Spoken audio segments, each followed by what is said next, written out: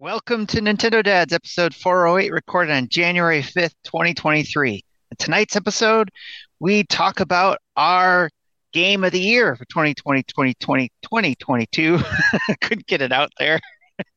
And we also talk about Sakurai possibly retiring, some Metroid Prime announcement that could be possible from some verified Reddit leaker. We got all kinds of crazy stuff. So Jesse, you know what to do.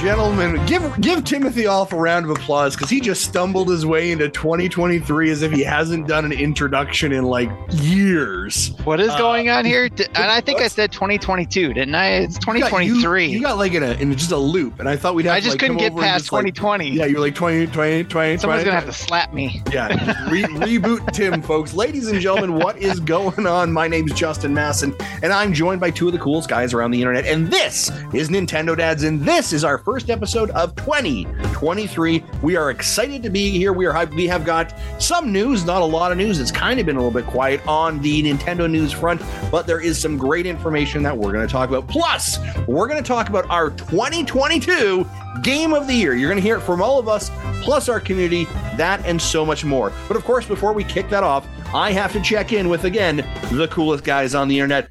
On the soundboard, trying something new today if you're on the Twitch side. He made it look good, made it look easy. Of course, I'm talking about Mr. Jesse Walden. Jesse, what is going on, sir? Pretty good. Well, speaking of things in a loop, how have you seen how hard it is for people to count to 218 lately? No. 218? Okay, if you don't get it. Yes, I have. Yes, I didn't think about that. Yes, at least 10 times. At least 10 times for I heard. I think it failed 11 times. 11 times now. We'll fill you in the post show, Justin.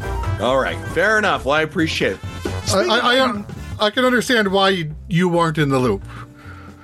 It's of course, because he's Canadian. It's a U.S. government thing. Oh, okay, got it. I was like, I don't understand. Is it, Okay, well, you guys keep 2018 and I've got healthcare. I don't know. Boo. Speaking of a guy who might not make it to the end of the show because his internet isn't working and he's holding on by hope, string, and 5G network connectivity on his mobile device. Ladies and gentlemen, Timothy Off. Timothy, no. I am doing a retro show. This is what I'm doing. I'm doing the back when the Nintendo Dad started version of this, where you're using your phone, you're using your gamer headset, all that. How's it going? How's it looking? Is it looking retro? I'm really honest with you. It sounds really good. You probably sound better than we did in 2014. For sure you do. Absolutely. Right. Yeah. And I think it's a great opportunity to talk about the quality of SteelSeries headsets. If you're looking for quality headsets, head over to SteelSeries. Use the code NINDADS for 24% off.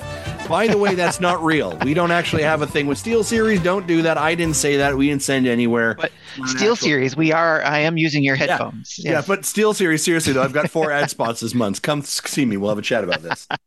Folks, man, it's great to be here. Man, it's been 2 weeks, right? Since we've come together and we've chatted. I feel like it's been a while, yeah? Yes.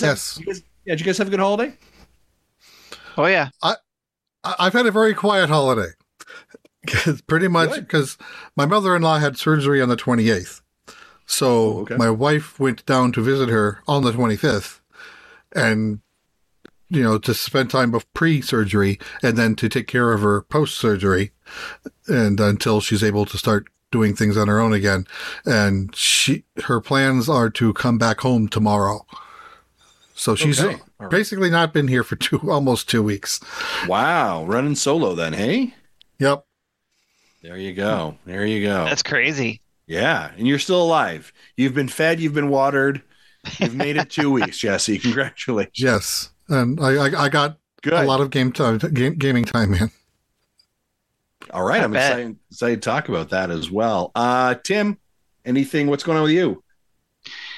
Just the holidays has been great. We were supposed to have our siding worked on between Christmas and New Year's, but weather and stuff impacted things, so we didn't get it worked on this week until this week, and which is why I'm out of the internet, just completely out. But thankfully, 5G is holding up so far, and I'm thankful for that at least. But yeah, there's a lot of cool time spending with the family during the week, and I didn't get a lot of gaming time, surprisingly. No way. I did get some card game time in, like what the meme, I think it was called, that game. So Cards Against the Humanity with some friends, that type of thing. Classic, so, absolute yes. classic. So lots of time spent with people and less by myself playing games, I suppose. The opposite of Jesse, I suppose. Sure, you've had different experiences this holiday. How about you? How was your holiday? Yeah, it was all right. It was nice and low key. I love that point in the holidays between Christmas and New Year's where a couple things occur. You don't remember the last time you showered, and you don't know what day it is. Right? It's the Bermuda Triangle of a holiday situation, and I kind of love sitting in that pocket for a couple of days. It was nice and low key. We did a little bit of traveling locally to see some family, and then that was it. Came home. My daughter did get sick though, and so that was never fun. Like sick kids during holidays. Never cool, right? No. And so she's on the mend. But I'm also going to tell you real true fact here. My kids have been out of school for 2 weeks, and boy, am I excited for them to go back on Monday. Yeah, same here. I am jonesing for that opportunity for them. I remember that feeling. Yeah, especially as a guy who's been working from home, right? I was back to work on Tuesday. They were not back to school, so it's been a real journey, gentlemen. I'm excited for it to end. Yeah, I understand totally, because I would have been in the same shoes if it hadn't been for the internet. So I had to go to the office. Well, not only that, not because of the internet, but because my laptop decided when I came back to start on Tuesday morning that it said, "You have no hard drive." Oh, I've had that happen before. That's not fun. I'm like, really? It's like, you had too much fun during the vacation. No kidding. So I had to go in and get a new laptop from work. Yeah. So good times being an adult, right? Well, speaking of being an adult, we're not going to for the next several hours. We're going to be giant man children and complain about video games, the industry, and hopefully you get some escapism from your reality. Hey, if by the way you're like, wait a second, there's 3 out of 4 of them, what is going on? Ladies and gentlemen, I'm excited to announce to you that we have finally given Marty Estes the pink slip for 2022.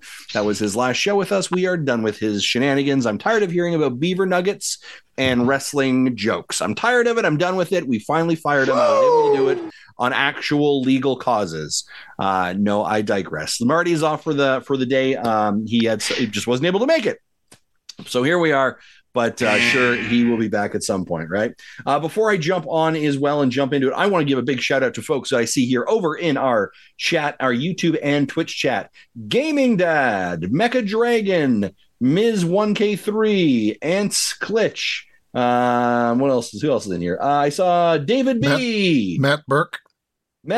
Yeah, thank you guys so much for being here. I appreciate it. Hey, that's why we have the Twitch chat. That's why we have the YouTube chat to have a conversation. Mecha Dragon says, Tim, you're not talking into your Elgato. Mecha, time yourself out. All right? Time yourself out. Don't come into my shop and be like, Tim's not talking into his Elgato. You're 5 minutes late. He told you why. If you need to rewind the tape, time yourself out and think about what you did. All right? Think about it. Shout out to Gaming Dad, too, by the way. He's been a guest on our show a few times. So shout out to him for stopping by. Hey, Gaming Dad, we're gonna put you on the calendar for 2023. All right? You got to come in again. We're going to have some sit down, some chats like we always do. We love having you on. So let's do that. And of course, Mecha Dragon, I'm just busting your chops, right?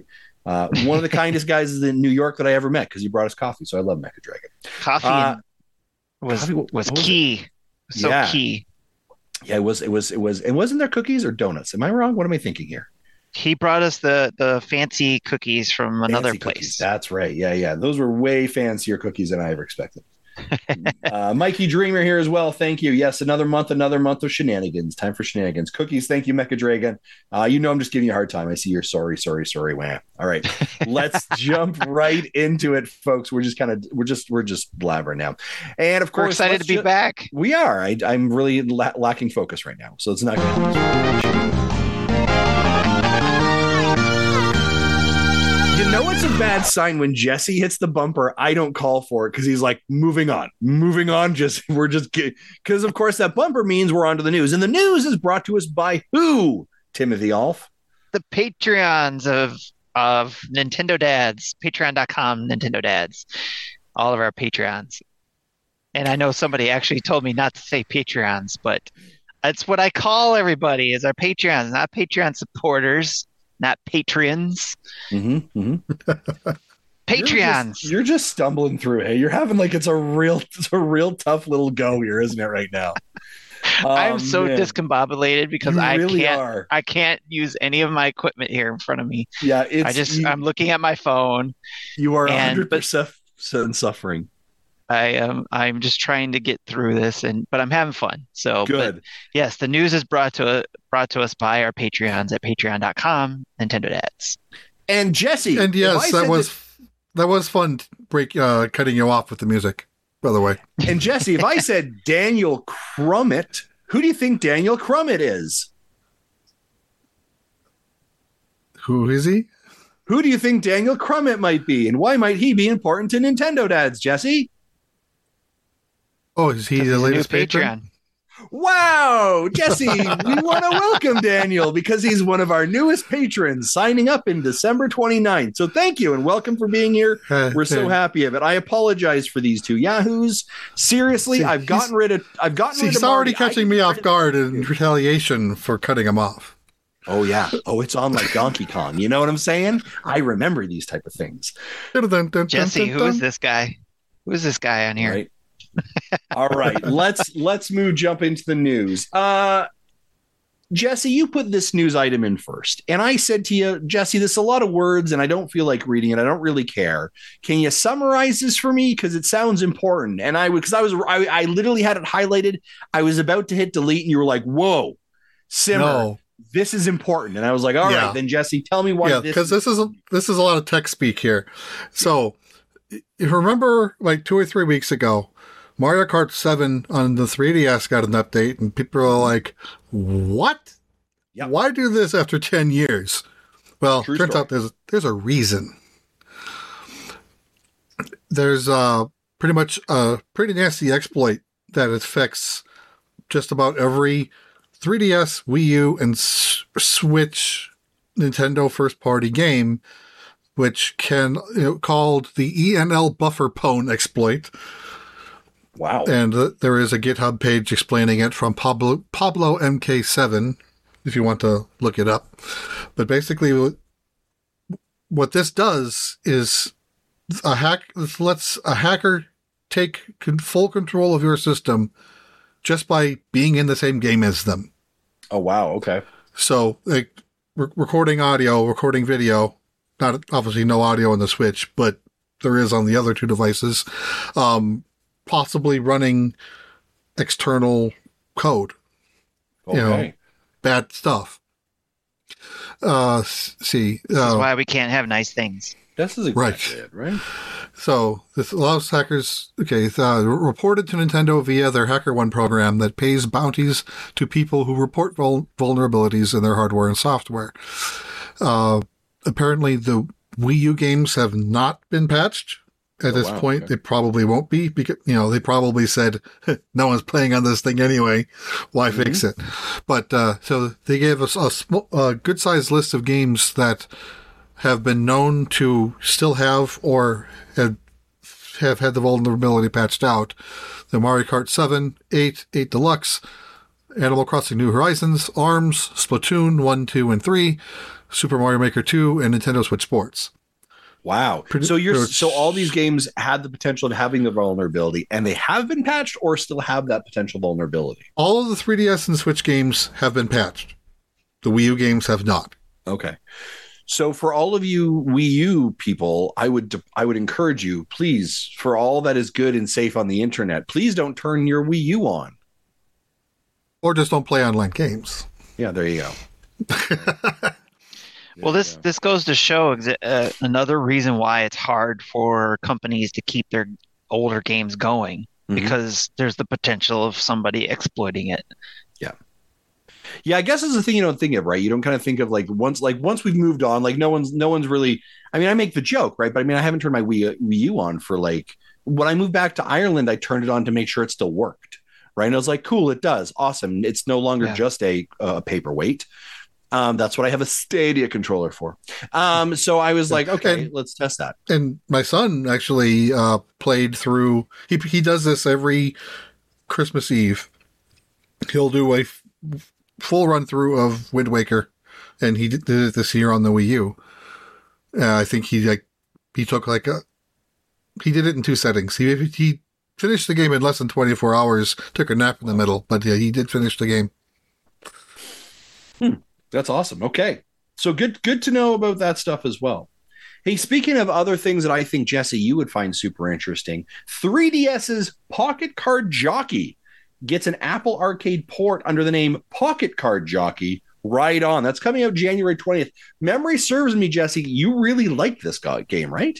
I did. And I've in a lot of the conversations about, oh no, the 3DS eShop's closing. What game should I buy?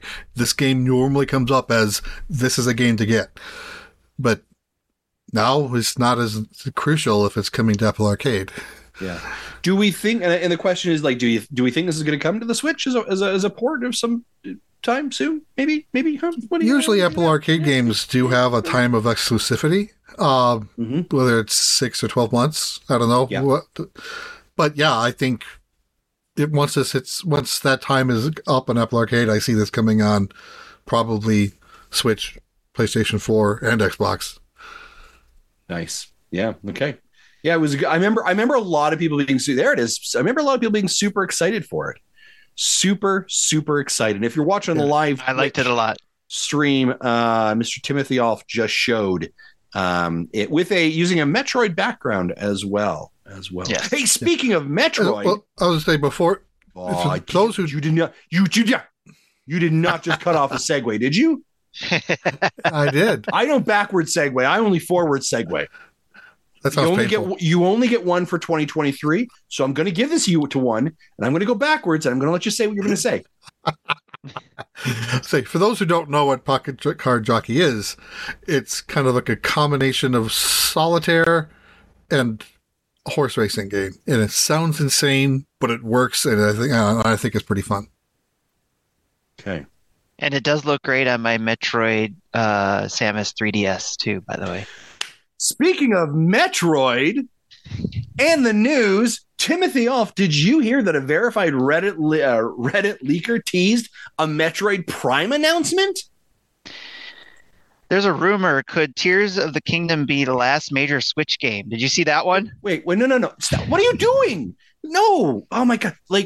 Okay. I gave him a hard time for interrupting my segue. My point you is then set up my segue for your Metroid game, and then is a bunch of baloney.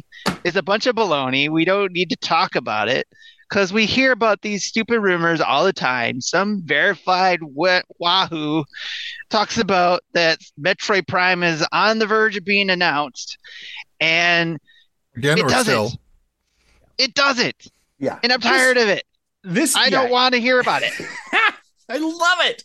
I don't want to hear it anymore. If it happens, it happens. I'll be so happy. Yes. But I'm tired of hearing these wahoos come up with saying what's a verified Reddit leaker? What is that? He paid $8. Metroid Prime.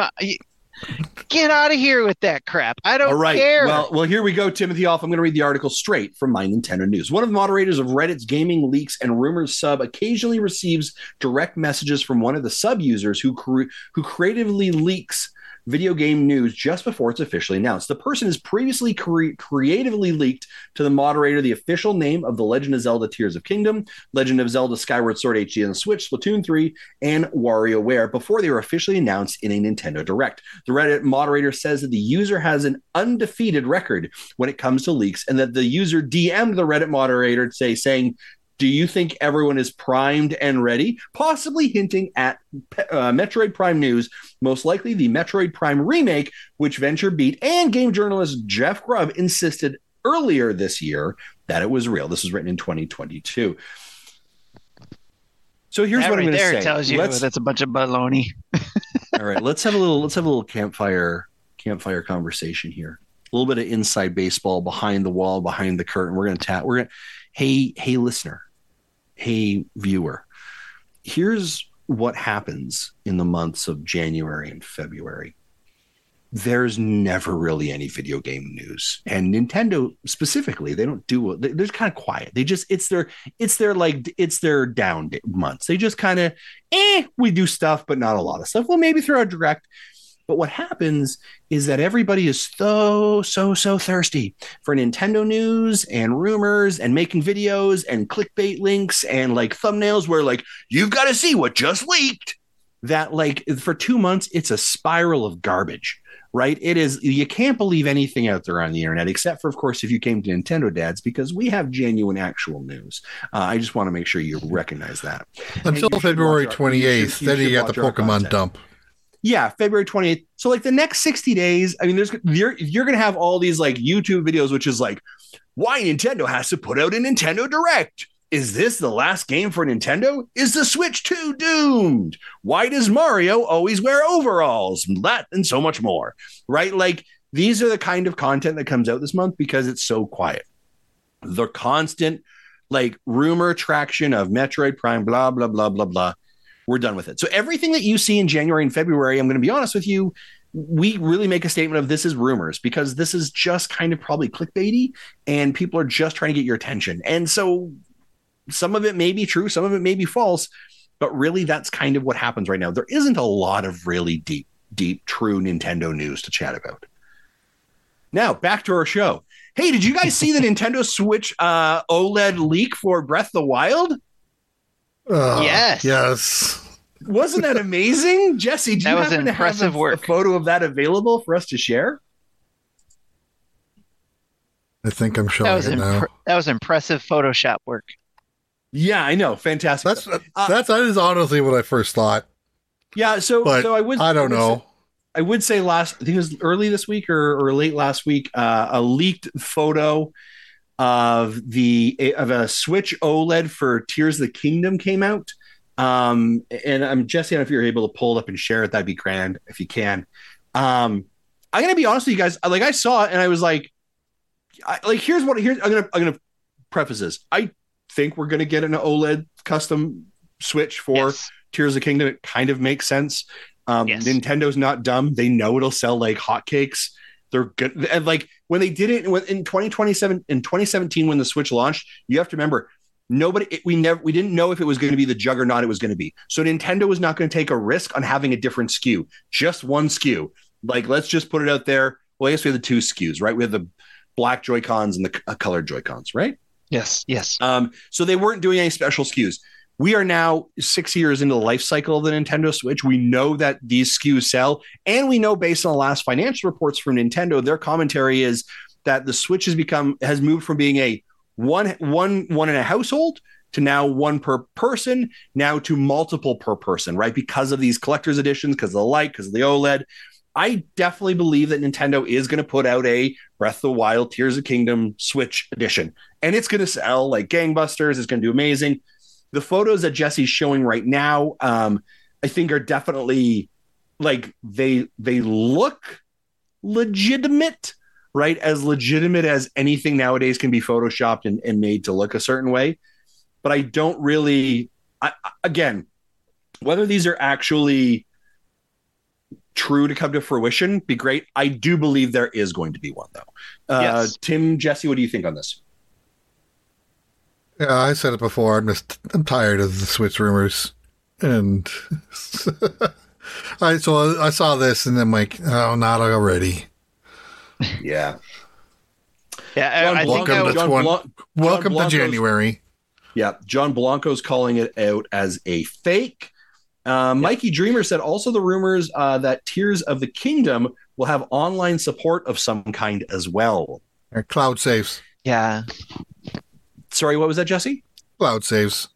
Yeah, cloud saves is probably what they mean. Like I heard someone's like, what if sort of like in Death Stranding, things are left there for you from other players in your network and you build together? I was like, what world do you think Nintendo works in? Because that's not what they would do. That would be way too. Now you may argue, well, they can't get a Strikers game right. You think they could do that? Can't get yeah, exactly. Right. Like it's called cloud saving, folks. That's what it's going to be there for. That's why they're recommending online is cloud saves. Right. And yeah, probably that's it. I don't know. What do you guys? Any other thoughts? I think the pictures would have been more believable if they didn't show the Joy-Cons in the box. Yeah. To me, that Nintendo is usually 99% of the time very careful about this kind of stuff.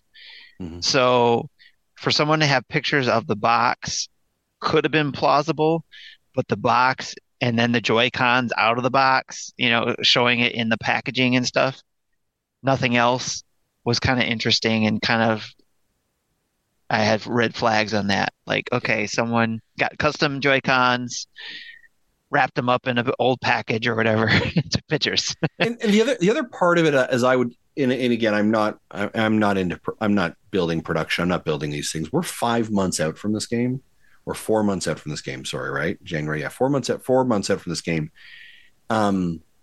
I mean, this could be a prototype model that they were showing to Nintendo like 4 months ago and said, hey, this is kind of what we think the design could look like. Right. Because they would have built like kind of the whole thing to demonstrate like, hey, here are the 5 ones. Which one do you want to choose from? Right. Or what do you like? And they're building, demo boxes essentially. Right. But the only other possible thing I could think of is like if the factory was showing Nintendo in a Zoom call, here's what the packaging looks like. Here's what over the Zoom call, here's what everything looks like. And somebody on there just took pictures. Yeah. Maybe it's a possibility, but and that's why they would have had leaked that. But it's hard to trust anything anymore these days. Well, I think it becomes. Well, I think we've been burned so many times. Yeah, right? Exactly. And so I think it does happen. That the other interesting part of it, part of this rumor mill is, could Tears of the Kingdom be the last major Switch game? This, of course, running off the rumors that Nintendo has scrapped the idea of the Switch Pro edition, and they are actively now in production or are actively now in development of the next console in their suite. It is Tears of Kingdom the last major? It says Digital Foundry. So yeah. So says Digital Foundry, right? Listen, Tears of Kingdom is going to be. I think they have another Mario game for sure, and that's a major game. And also, what do you define as majors and minors in this scenario? Right? Yeah, I was thinking about that. We've been thinking since last year, beginning of last year, that there's probably going to be a game to go with the movie, which we were expecting in 2022. Then it got delayed. Yeah. Then I'm like, are they really going to put out a Mario game and a Zelda game within 6 weeks of each other? I don't think so. So if there's a Mario game, where does it land? I think if we were to do a Mario game, if we look at 2022, we're in 2023, for the love of Pete. I think you probably look at a Mario game in October or November. Right, would probably be where I would think it would land. Odyssey was an October game, late October, when it came out in 2017. So I think you could land in that area and probably be fine. I don't think they're. Mario is an identity and a brand and an IP that is well established enough that it doesn't need and there's a video game, or there's a video game based on the movie kind of tie-in, right? Like, that's not how this works, right? So I think Mario Brothers, the movie, the game. Yeah. Oh my gosh, this is amazing. Right. There is speculation that the delay for the movie wasn't actually for the movie; it was for the game. That'd be a pretty bold move, because the company has put a lot of money into something like that beforehand, right? Like, that's a pretty bolsterous move. So, yeah. Mikey Dreamer says. Mikey Dreamer, yeah, go ahead. Sorry. He says, of course, that's not calling Pikmin 4 a major game. It's Pikmin. It's not major game. It never has been. Not in their category. Yeah, I'm a fan of the franchise, but it ranks up there with Metroid in sales. It doesn't. Not as much as we think it should. Yeah, and this is sort of where I talked a couple moments ago about the rumor mill that is this year, right? And the drought that is January and February. Here's what the things that we know to be true from Nintendo, right? We have Fire Emblem coming out this month.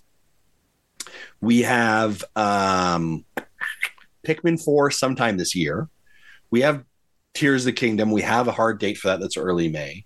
And then the other question mark we have is Advanced Wars, really, right? Because that could be pretty much any time. Although Nintendo, because they have actually pressed cartridges, they need to have a proper release schedule and a release window and a distribution. Yeah, they can't shadow drop that one. Yeah, it's not a shadow drop because it's digital. They can't do that, right? That's really all we know. That is really all we know.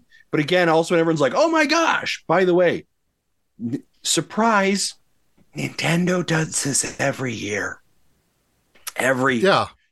Right? Like, don't be shocked. Like, they have nothing up their calendar. They have no plan. Y'all, run the tape back a year ago. We were saying the exact same thing. Run the year 2019, same thing. 2018. Every single year. As a matter of fact, I thought we could just rerun an old episode of Nintendo Dads, and that was all we had to do this week. All right. But here's what's going to happen. A direct is going to occur in February, and they're going to show us their roadmap. They're going to show us more games, right? We're going to get some of these announcements, and they're going to show us the next 6 months leading up to June, because that's what they're going to do, right? You're probably going to get a Donkey Kong game somewhere in there. You might find out something else about Pikmin 4. By the way, that's going to be released before the end of June, I'm sure. Don't worry. Y'all, you're going to be fine. All right? Just y'all, you're going to be fine. Just take a breath. Nintendo's not failing. They're not dying. They're not falling off the vine. There are games for you. This is how their strategy works. All right. P.S. They're not going to start promoting something else until they're done promoting the one that's right in front of them, which is their new Fire Emblem game. So y'all just got to wait. All right. Just be patient. Play those old games. You've got a back catalog. I know you do. Don't tell me you don't have things to do. All right. So just breathe and take a breath. But if there's $200 of Persona coming out in 2 weeks. Yeah, exactly. So you're all right. All right. Don't give me any of this. All right. And if you're like, no, I got all this money I need to spend, Justin, what am I going to do with it? Well, not only could you head over to patreon.com/Nintendo Dads and spend it there, but you could also head over to any of the newly brick and mortar stores or head over to Nintendo Online, because they are restocking the Link and Breath of the Wild, Legend of Zelda amiibos as Breath of the Wild Tears of the Kingdom gets ready. So if you're looking for some Zelda and Link amiibos that maybe you missed out on from previous runs, I'm going to guarantee you amiibo is going to be used in the new Breath of the Wild game. I'm going to guarantee you they're going to have new amiibos in the Breath of the Wild game. So if you're looking more bombs falling from the sky. Exactly. If you're looking to stock up, now may be the time, because brick and mortar stores, including online places, are also restocking. Maybe a horse falling from the sky. Falling from the sky, I love it, are stocking up. So check that out also. Hey, one last thing before we kind of start to transition out here in a couple moments. Jesse Waldack, how would you like to be semi-retired? If I could afford it, I'd love it. Yeah, it'd be great. Well, I think what we should do is we should ask Sakurai how he feels about being semi-retired. Jesse, tell me more about why Sakurai feels like he is now semi-retired. Oh yeah, one of his videos he put out last week on his channel talked a little bit about this. So he basically, the way he works is he's pretty much a company of one. He doesn't have any staff, but he's contracted by Nintendo to lead teams, usually that's working for other companies. Say Namco Bandai, for example, with Smash Brothers, and I don't know, with HAL, with Kirby games still, I don't know. But so, and he specifically said, I'm not taking any hirees, don't send me your resumes. So when he's got a project, he's employed. When he doesn't have a project, he isn't. And right now he doesn't have one. So he's considering himself semi-retired because he's not working other than his YouTube channel. And he hasn't fully closed the door on taking on future projects. We don't know if he ever will. We don't know, or if he won't. But right now he's not, and so he's calling himself semi-retired. Interesting. How old is he again? Because every time I see a video of him, he's not much older than me. He's like 54. He looks like he's 22 years old. Like, does. You know what I mean? Like that. He just like a porcelain doll. Do you know what I'm saying? Like he just looks just precious. You know? Yeah. And his first game, Kirby, what was that? 91, 90? Yeah. It doesn't. That's over 32 years ago. 30 doesn't age. He's like Paul Rudd. You know what I mean? And just gets better with time. Like a fine wine. Like a fine wine. Thank you. I was like, what is it going to be? Timothy Olyphant swoops in with a fine wine, and I love every moment of it. Yeah, I mean, you know, what? Sure, can you blame the guy, right? Like he's he's an artist. He knows his talent. He knows what he has. Wasn't he on an IV working so much doing the Smash Brothers? Yeah. Right. Like and like in all fairness, like he can be done, right? Like not in a like I don't like your work, but like. You earned your time off, right? Like you're good. Pal. He could be like a consultant, like he's already doing, like with the YouTube stuff. He's like teaching, passing on, you know, which is really cool. Yeah, that's. I don't even develop games, and I like watching them. I learn from his videos. So yeah, guys like him, Kojima, right? These are kind of like video game auteurs, right? Like you can just learn so much from just their conversations. I know that Kojima's got a podcast. I think it's only on Spotify. Brain something. I think so. Oh yeah. Okay. Yeah. I was thinking Kirby Adventure came out in 92. That is wrong. Kirby Land came out in 92 on Game Boy. Kirby Adventure came out on NES in 93. So yeah, his first game was 21 years ago. Yeah. I'm going to tell you this right now. It's errors like that are not going to happen. 31 years ago. Okay. Keep errors up like that, and you're not becoming the 8-time Employee of the Year. I'm going to tell you that right now, and you're not getting another. I have a chance. You know what? Well, you've redeemed yourself, sir. You have redeemed yourself. All right. Let's round off a last couple pieces of news here as well. Hey, if you were like me, Sports Story dropped, you were excited to jump into it, and you started playing it. And lo and behold, that smile on your face slowly began to drain away from you into a confused look and then a frown, because Sports Story was riddled with some bugs that kind of made the game a little bit of a pain to play and a bit challenging. And I know our good friend John over at Dads After Dark did put up a 90-second review of the game as well. You can check that out on their YouTube channel or on Twitter as well. Well, the good folks over at Sidebar Games, who released out Sports Story, have announced that a bug patch is coming out soon to fix various problems within the game. This include, I think, Jesse, you're playing it. You got a couple hard locks and a couple crashes, right? Yeah, and of course there's the case where a task gets removed before you complete it. That soft locks your progress. So John and I, and he says he knows at least 2 other people that have fell in that same hole. We literally cannot progress. On their show, Dads After Dark show, John said to Drew, "Don't play the game. Don't play the game right now. That's how bad it is." And it's so unfortunate too, because I think that we were all like so hoping, and maybe after a couple of patches the game will be in a good status, but it's so hard to kind of come out of the door and stumble like that, right? Yeah, and I think after so much excitement from Golf Story, the hype, the excitement around this, right?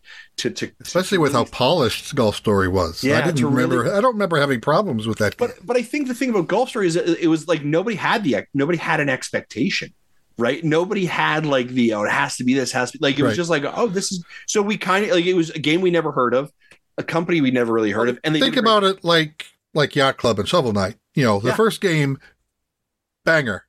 Yeah.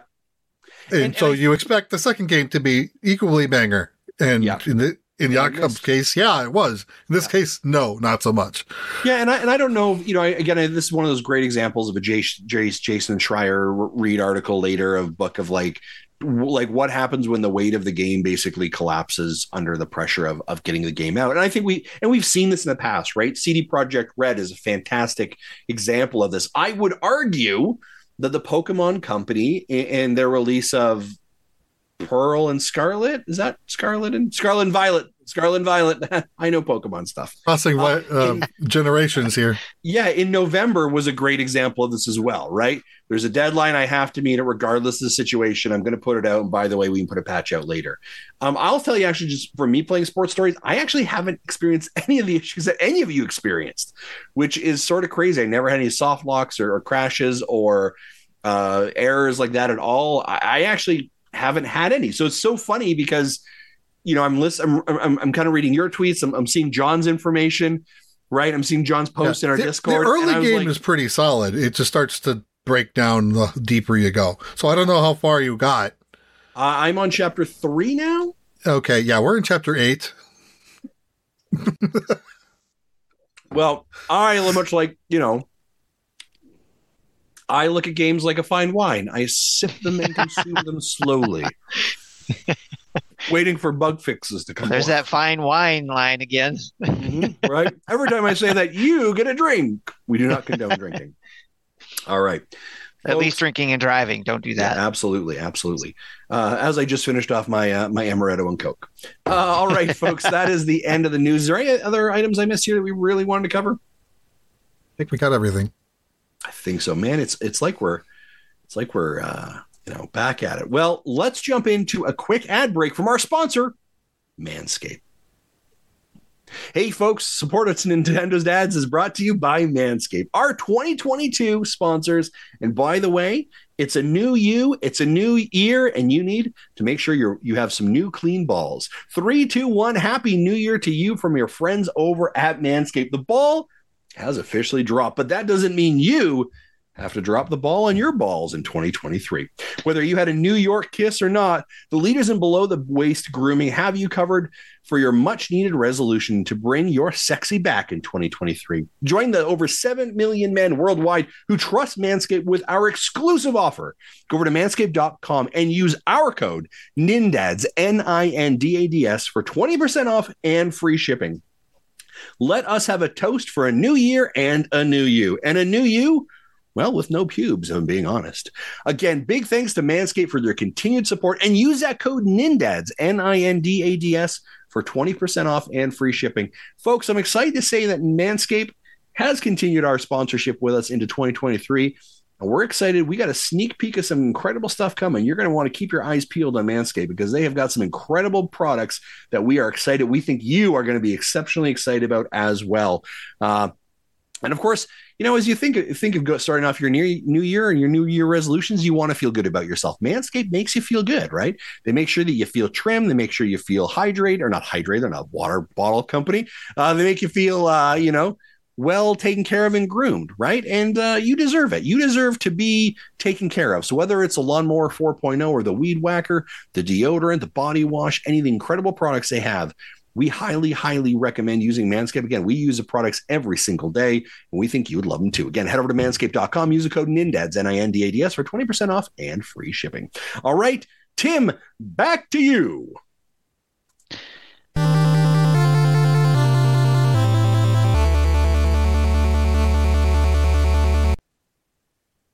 Discord community events we got going on. We've got all kinds of stuff going on.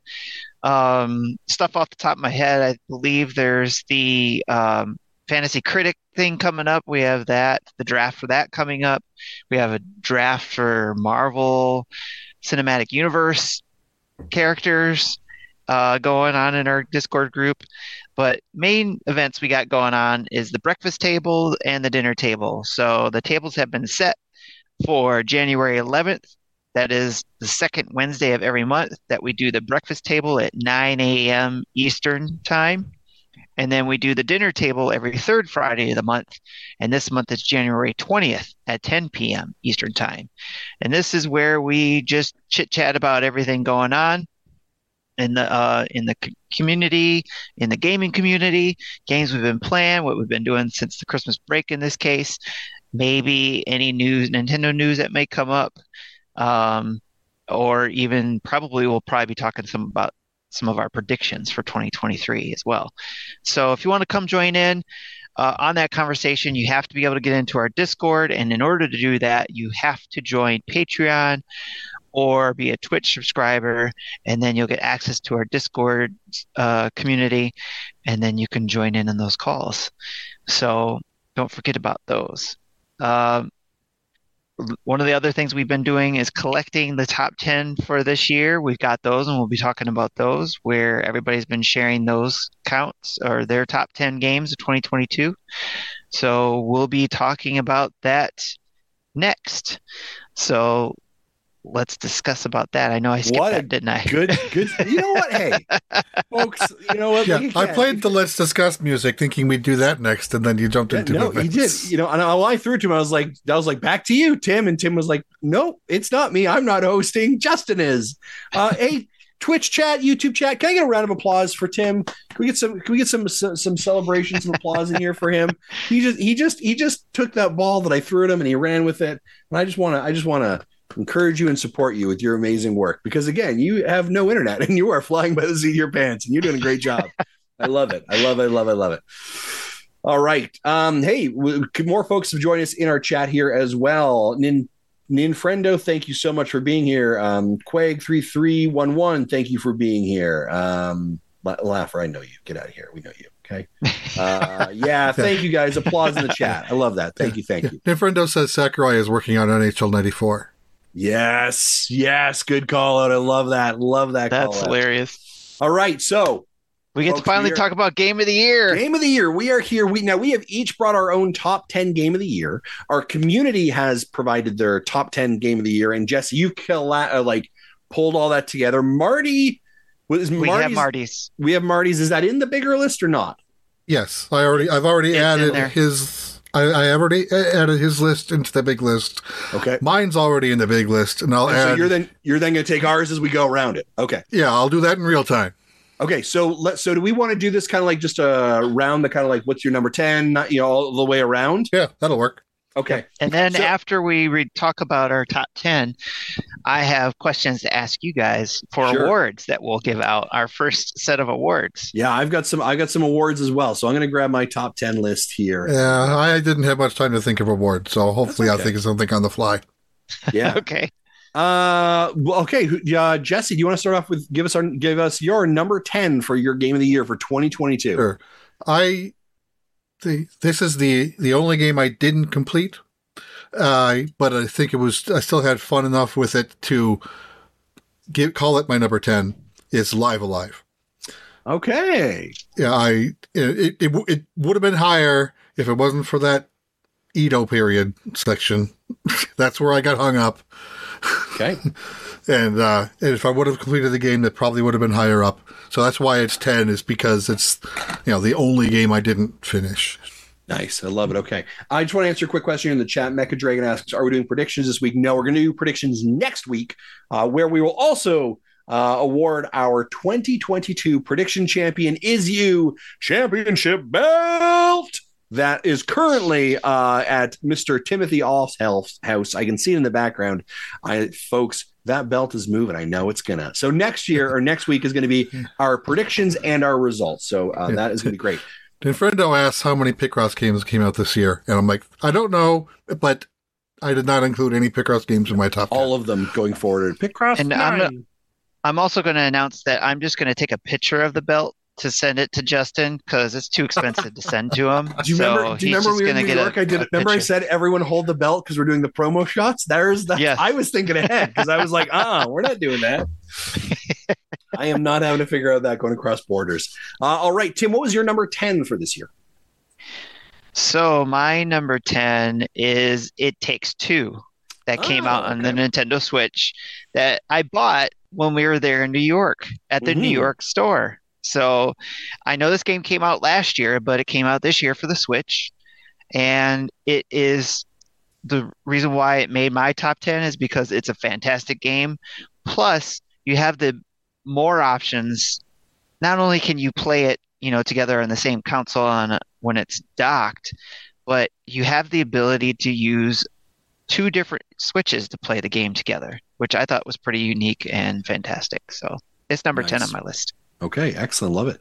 Do you want me to read Marty's? Do we want to maybe? Yeah, sure. Let's read Marty's.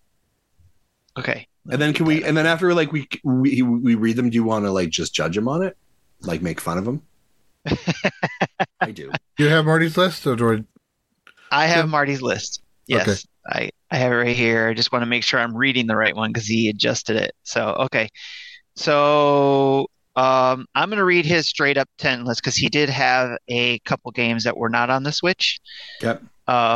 So, and he does have runner-ups, but I'm just going to say his number 10 is Splatoon 3. Okay. All right. Cool. Sorry, we're just doing we're just doing his just like we were. I just gave his number 10. Okay, yeah, that's his number 10. Okay. If we have runner-ups, we'll talk about those later. Yeah. Okay. Perfect. So Splatoon 3. Interestingly enough, my number 10 is also Splatoon 3. I had a great time playing it. I enjoyed the matches, but I really just kind of felt it was a lot of the same of Splatoon 2. And my argument before of like, it kind of feels like it could have just been a major update patch and what would have been good enough. I enjoyed what I played of it. I enjoyed the single player campaign, but ultimately it just kind of felt a lot of the same. It felt like a lot of the same I've seen before and didn't really feel like it really actually kind of revolutionized or moved the IP or the game forward in any new challenging ways. Sure, I like a battle pass, but it really kind of wasn't a sort of a battle pass. It wasn't traditional in the way we would have thought. So good, but just number 10 for me. Interesting. Yeah. Jesse, what's your number 9? Okay. I said Portal Companion Collection. So nice. When this was announced, I was worried that I wouldn't be able to play it well with the controller because I remember trying to play the original Portal on a PS3 and I fumbled it, or Portal 2 on a PS3, and I had problems with the controls and preferred the keyboard and mouse. But I was able to play through both games with the Pro Controller just fine. So either nice. I figured it out, or the game, or they fixed whatever the issue was.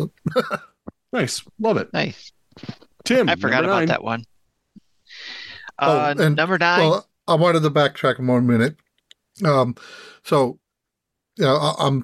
I'm currently planning on building a new machine soon. I have most of the parts already.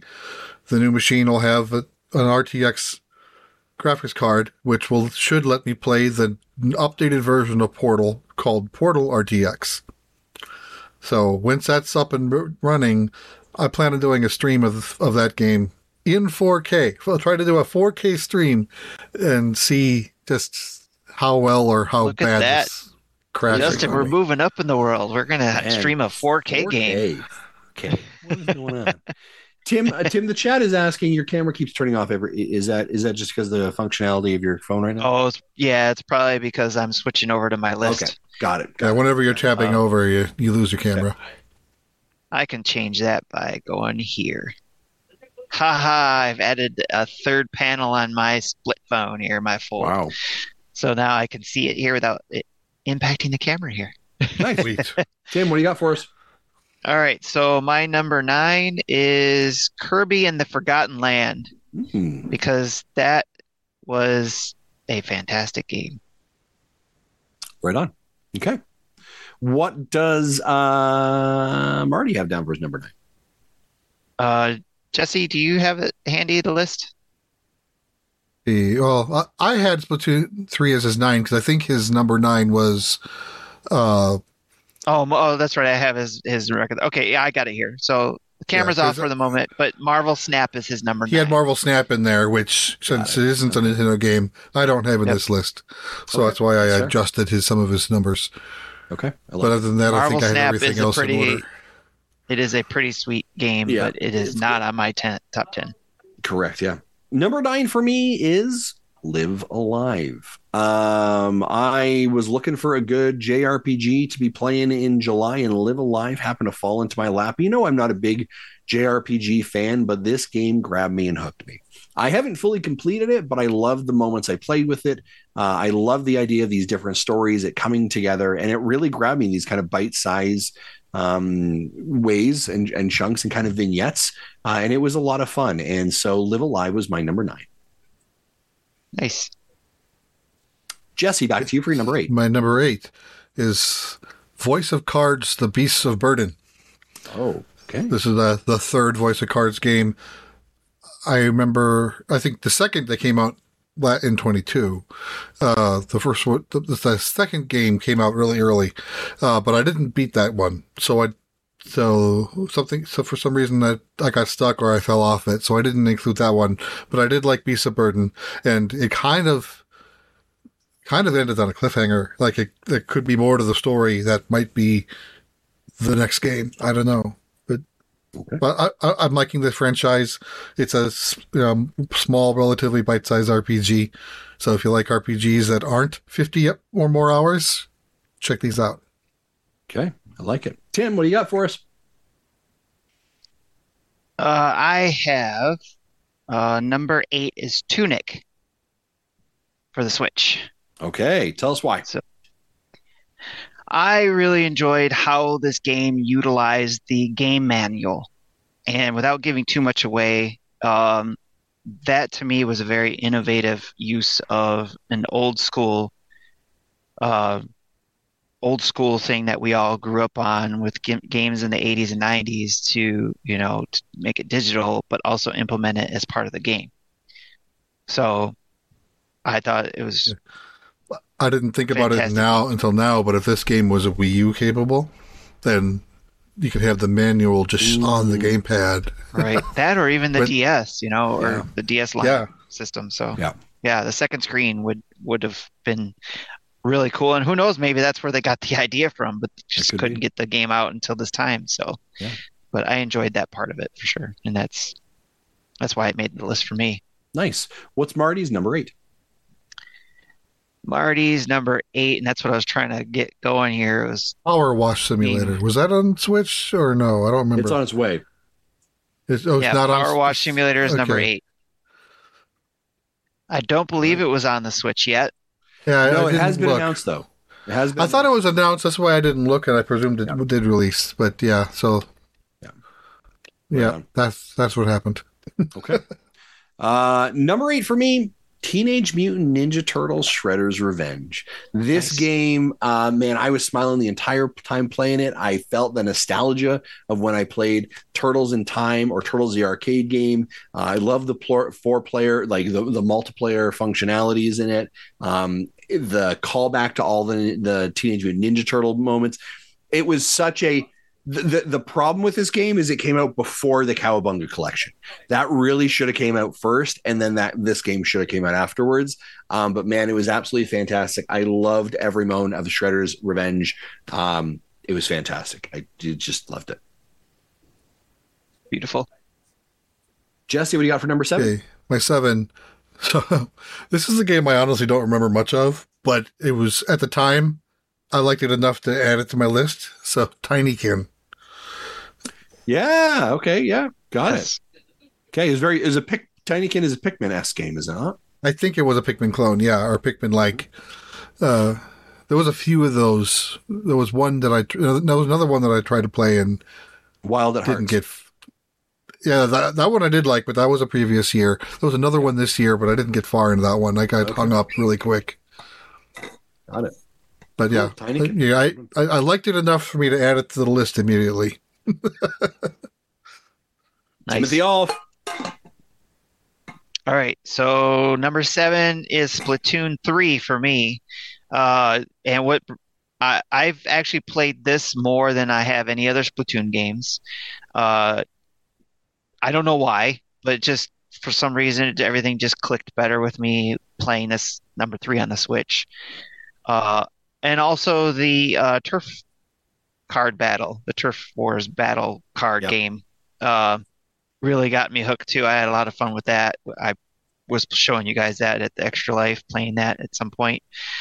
And I wish they would make that a mobile game, even if it was part of the Nintendo app. I think that would be cool if you could play that, and then anything you do there would carry back to the game. I thought that would be cool. But 3 is really cool, and I've only played the single player campaign a little bit. It's mainly been the multiplayer. I'm not a multiplayer gamer. I don't call myself one at all because I suck at them usually, and I'm not very good at Splatoon 3, but the game makes you feel like you are awesome. Yeah, there's other people that are way better than you, but I have a lot of fun with it. I can hold my own, I feel, in there. and it's fun. So it's number 7 on my list. Nice. What's number 7 on Marty's list? Marty's list is Elec Head. So Oh, that was okay. that indie game that had it almost gave me the Mega Man feels, and Yeah. I think it did for Marty as well. But in fact, his experience with it and his high praise of it, I immediately went and bought it too. So I never got to play it, but I bought it. Nice. All right. Cool. My number, what is this, 7?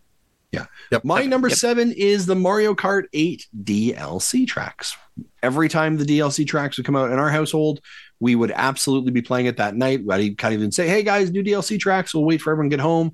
And we'd always kind of have a Friday night gaming session. And it was always fantastic. And yeah, it's great. And they're bringing back old levels I remember from playing when I was, had a Wii and just, it was just wonderful. So I love it. I am excited for all the other packs as well. That's awesome. My number 6 is RPG Time: The Legend of Wright. Oh. Yeah, another relatively short RPG that was like a pencil drawn sketchbook art style that went beyond just the sketchbook. It went into 3D space, and so it was a good story. Yes. Yeah, I remember. Yeah, all of you spoke really highly of that. In fact, that is Marty's number 6 as well, if I remember Nice. correctly on the list. Yeah, that's his number 6 Yep. as well. Very cool. Tim, what about So you? my number 6 is the Pinball Wizard, the game that I got to check out and play and beat because I had so much fun with it. Basically, you're just a wizard going up towers. You're a pinball wizard, but you're just a wizard shaped like a ball, and you get flippers that knock you in this circular type tower floor that you have to get through and destroy monsters and find the key to get to the next level. And it seems simple, and it can be simple, but there's a lot of extra things you can do for each floor that you can collect and before you move on. And you can also try to get high scores, leaderboards, and all that kind of stuff. And I really enjoyed my time with that game enough to where it made it on the list. In fact, number 6, the Pinball Wizard. That was a game I tried playing on the plane, and that just wasn't a comfortable environment for me, and never got around to going back to it. So that's something I needed to go back to that sometime. Nice. That's very cool. My number 6 is Nobody Saves the World. Nobody Saves the World for me actually kind of held like a really weird moment in time for me because that was the same time that I had COVID. So I was isolated in my office, which is where my gaming rig is. So I spent, we got like an early copy of it, and I spent a lot of time playing Nobody Saves the World. And I loved the kind of goofy world that Drinkbox Studios had created. The fact that you could be a horse shooting 3 arrows, and like flying across the screen was absolutely ridiculous. But I just love the different characters you could switch into with the different buffs and the different skills. And it was a lot of fun, and it was a really great time. So Nobody Saves the World is my number 6. That's awesome. My number 5 is Pokemon Scarlet. Would have been higher if it wasn't for the bugs and glitches, but unlike the Sports Story one that we talked about earlier, these glitches weren't detrimental. They were annoying and amusing depending from case to case, but it didn't completely destroy the experience for me. I did roll credits, like 50 hours. I didn't do any of the post game yet, so it's something I might do later, but at that point I needed to play other games. But still, I liked it enough to get into the top 5. Perfect. Nice. Marty's is Rogue Legacy 2. And so I imagine he's had a ball with that because of being a rogue-like game. So, and it's the second one. So, but he did a video of that, didn't he? The Rogue Legacy 2? I think so. I don't know. You'd have to subscribe to Nintendo Dads at youtube.com and you could find all of our videos that we create. I'm sure that he did. Yeah, I'm sure he did that actually. Yeah. I usually believe he's talked about it too. So he's talked about it here on our show. So, definitely one to check out. And I know I believe Drew and John and the Dads After Dark show enjoyed that game a lot too. So something for everybody to check out there. For me, my number 5 is Four Tales. I talked about this game a lot earlier this year, or the second half of the year. At some point of the year, I talked about it because I played it a lot.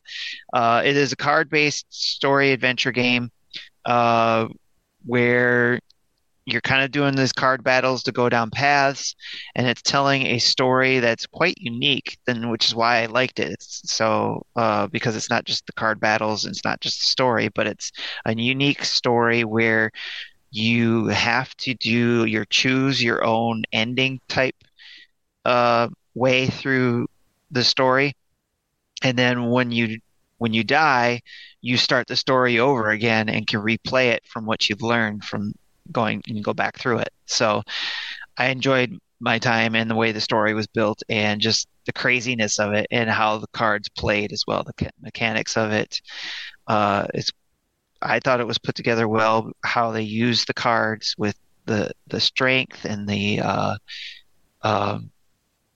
your power and your defense, essentially, how you can use those things, as well as you can gain kind of like your good guy, bad guy type path you can go in the game as well. And depending on how you pick those things will depend on how your story goes as well. So it's quite involved, and I was impressed with it my first couple times going through it. So, and it seems like I could go through it again, but I just haven't yet. So Four Tales is my number 5. Nice. All right, my number 5 is Cult of the Lamb. I had a great time with this game. It was Animal Crossing meets zombie apocalypse meets a religious cult, and it had roguelike elements and procedurally generated dungeons and crazy bullet time action sequences and some of the enemies you fought. And it was a ton of fun. It was a lot of fun, even despite some of the bugs and challenges that it had. And I did have to kind of sometimes wait. The bugs did frustrate me a little bit, kind of like Sports Story was some of the, we've talked about before.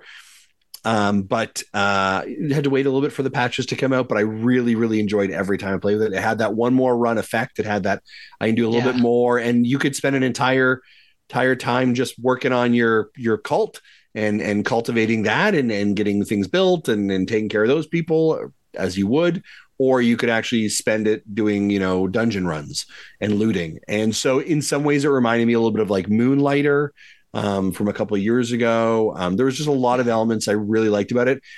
We talked about it when it came out that, there was some, the content kind of doesn't make me feel happy about it and how it's prescribing or how its approach towards religion is. But fundamentally what is there, I had a good time with. So that is why Cult of the Lamb is my number 5. I'm also excited that they have announced they have more content coming out for it in 2023 as well. Yeah, I think that's high up on my wife's list too. If she were to have a top 10, she's played that a lot. Yeah. Jesse, my number 4 was Beacon Pines. It was like a story game with anthropomorphic animals as the characters, where they kind of had branching paths, kind of like The World Ends With You, if you remember that one. Is that the game I'm thinking of? Yeah. So where throughout the game you learn these words, and then you can use to fill in blanks to choose your path. And early on, you mean World's End Club? World's End Club. That's what I'm thinking of. Yeah, I knew it was World something. We both did that before. Yeah, right? Yeah. So like early on, you'll only know one word, so you're stuck with a path. But later on, you can backtrack to that path with a different word to get a different part of the story, and you're kind of flip-flopping back and forth between two significant story arcs to eventually finish the story. And I kind of like that type of thing. Very cool. Tim, what do you got? For me, my number 4 is RPG Time: The Legend of Wright. That made it up to number 4 on my list. I absolutely love that game. It's so endearing, and just such a lovely game. Just like the best word I could was lovely. It's just because of it brings you back to being a kid. When I was a kid in middle school, my friends and I used to make games in notebooks and paper and graph paper and stuff. So that's what it gave me the feels for there. But it was so well done, just to how it was drawn out in these notebooks, but plays out on the desk and uses classroom materials and all that to build this RPG environment.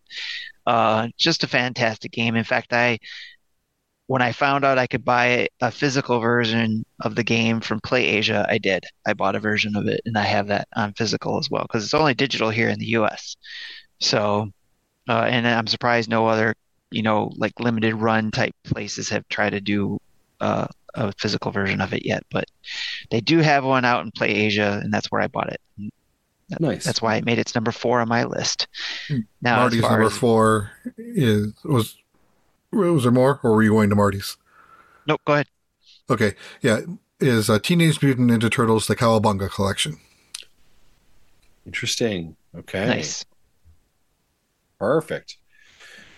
All right. My number 4, I'm going to tell you this, interestingly enough, kind of a little bit of a tease, get you hooked for the next one. My number 4 was my number 3 for a fair amount of my planning and recently has moved to my number 4. So this was a 3, now moved to a 4. And that is Mario and Rabbids Sparks of Hope. Wow, something bumped that down. I've had an absolutely fantastic time with this game. I loved Kingdom Battle when it came out, and the team over at Ubisoft took that formula, they evolved it in a positive way, made a new experience, made a great game, made it highly enjoyable. And every time I played it, or every time I've played it, I just have a smile on my face and have a great time doing it. And I look forward to it. It's a game that I've loved playing on my flights and just kind of getting lost in. Mario and Rabbids Sparks of Hope. I'm also excited that I've packed up the gold edition, by the way, and so I get the season pass and that kind of stuff. By the way, if you haven't, it's on sale right now on the Nintendo Switch eShop for like 22% off the gold edition. So it's essentially the gold edition for free. And they're great games to play with the kids as well. So I'd highly, highly recommend it. Cool. My number 3. You all got great picks so far. They're only going to get better if we have the top 3 left. My number 3 was Dragon Quest Treasures. So it. Wow, that was your number 3? Yeah. Can't wait to see what 2 and 1 are. Well, because it wasn't like the traditional, I say it as a negative. Drew says this as a positive, but it's not your turn-based traditional RPG.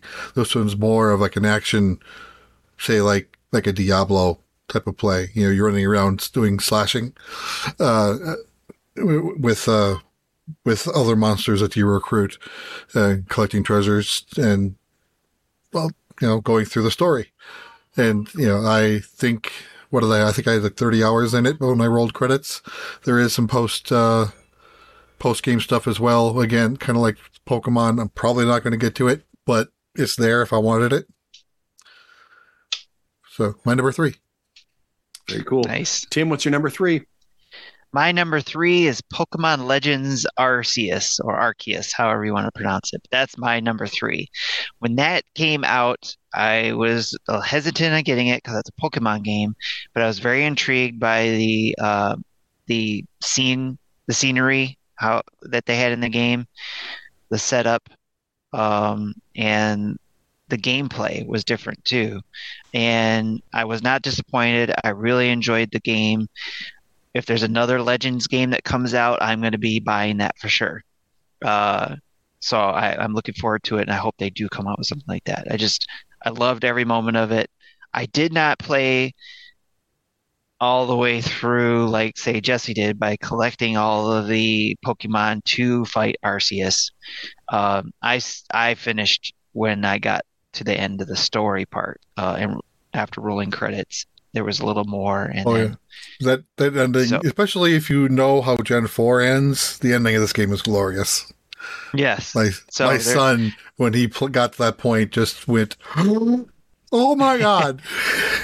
So I did go and watch the ending after you go collect the rest of the Pokemon that you need to finish your Pokedex and then fight Arceus. So I did go watch it, and so I got to see it that way. But I enjoyed what I played and beat and got my fulfillment out of the story. So, and that's why it's number 3. What is Marty's number 3? Marty's number 3 is Kirby and the Forgotten Land. Okay. Fantastic. All right. That's the second showing of Kirby on this list so far. All right. My number 3, the game that ended up pulling with a fisherman's hook from the number Mario and Rabbids from the number 3 position to the number 4 position. The game that has been running through my head ever since I started playing it, ladies and gentlemen, Inscryption is my number 3. Yay. Nice. I was like, no, guys, I'm going to play a lot of other games this holiday. You want to guess the game I kept playing? Inscryption. It is the first game, folks, that I have ever got in trouble in our main Nintendo Dads chat for spoiling a game to somebody else. And Marty gave me a finger wag, which said, dude, come on. And I was trying to figure out how to use the spoiler tags in our Discord because I was doing it wrong and I spoiled some of it. Inscryption, a game that I did not think I was like, nah, this looks dumb, blah, blah, blah. It is a sign for me that a game is on my top list when it sounds weird when I download it on my Switch Lite, because my primary Switch is in my office right here where I do a lot of my gaming, and my Switch Lite is beside my bed. And if I've downloaded it there, it means it's bite-sized enough and interestingly enough that I just want to like also play it in bed, maybe before I fall asleep. Despite the fact that I know one more turn, right? But despite the fact that I know the Switch is portable and I could take it upstairs and do the exact same thing, but it's right there.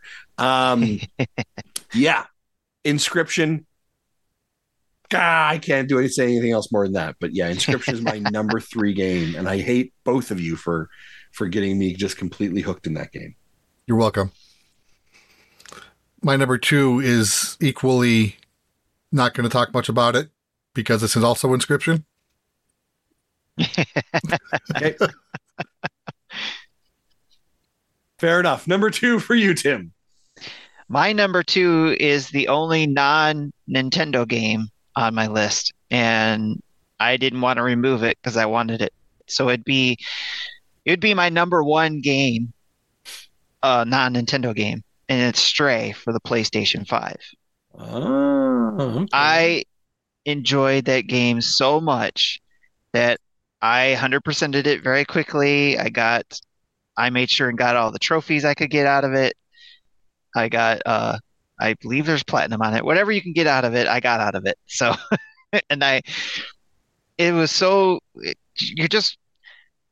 initially I wanted to play it because I wanted to see how you play as a cat in a game. So you play as a cat, but it's really interesting because you're a cat with a robot on your back, and there's a story behind why there's a robot on your back, a little drone actually, that does a lot of the things obviously a cat most likely can't do. So there's a lot of, interaction between those two, the cat and the drone. You can not only do gameplay stuff where you're figuring out puzzles and trying to figure out what's going on in this world of robots, but you can be just a cat and find cozy little places to lay down and purr and go to sleep. And there's even a trophy for that. If you sleep for like 60 minutes, I think it is, you get a trophy if you let the cat sleep there for long enough. But another endearing game that I loved very much on the PlayStation 5. And yes, it beat out anything like God of War Ragnarok, but that's because I didn't play that game yet. So Stray is my number 2 non-Nintendo, number 1 non-Nintendo game, but number 2 on the top 10 list. Okay. And what did Mr. Marty Estes have?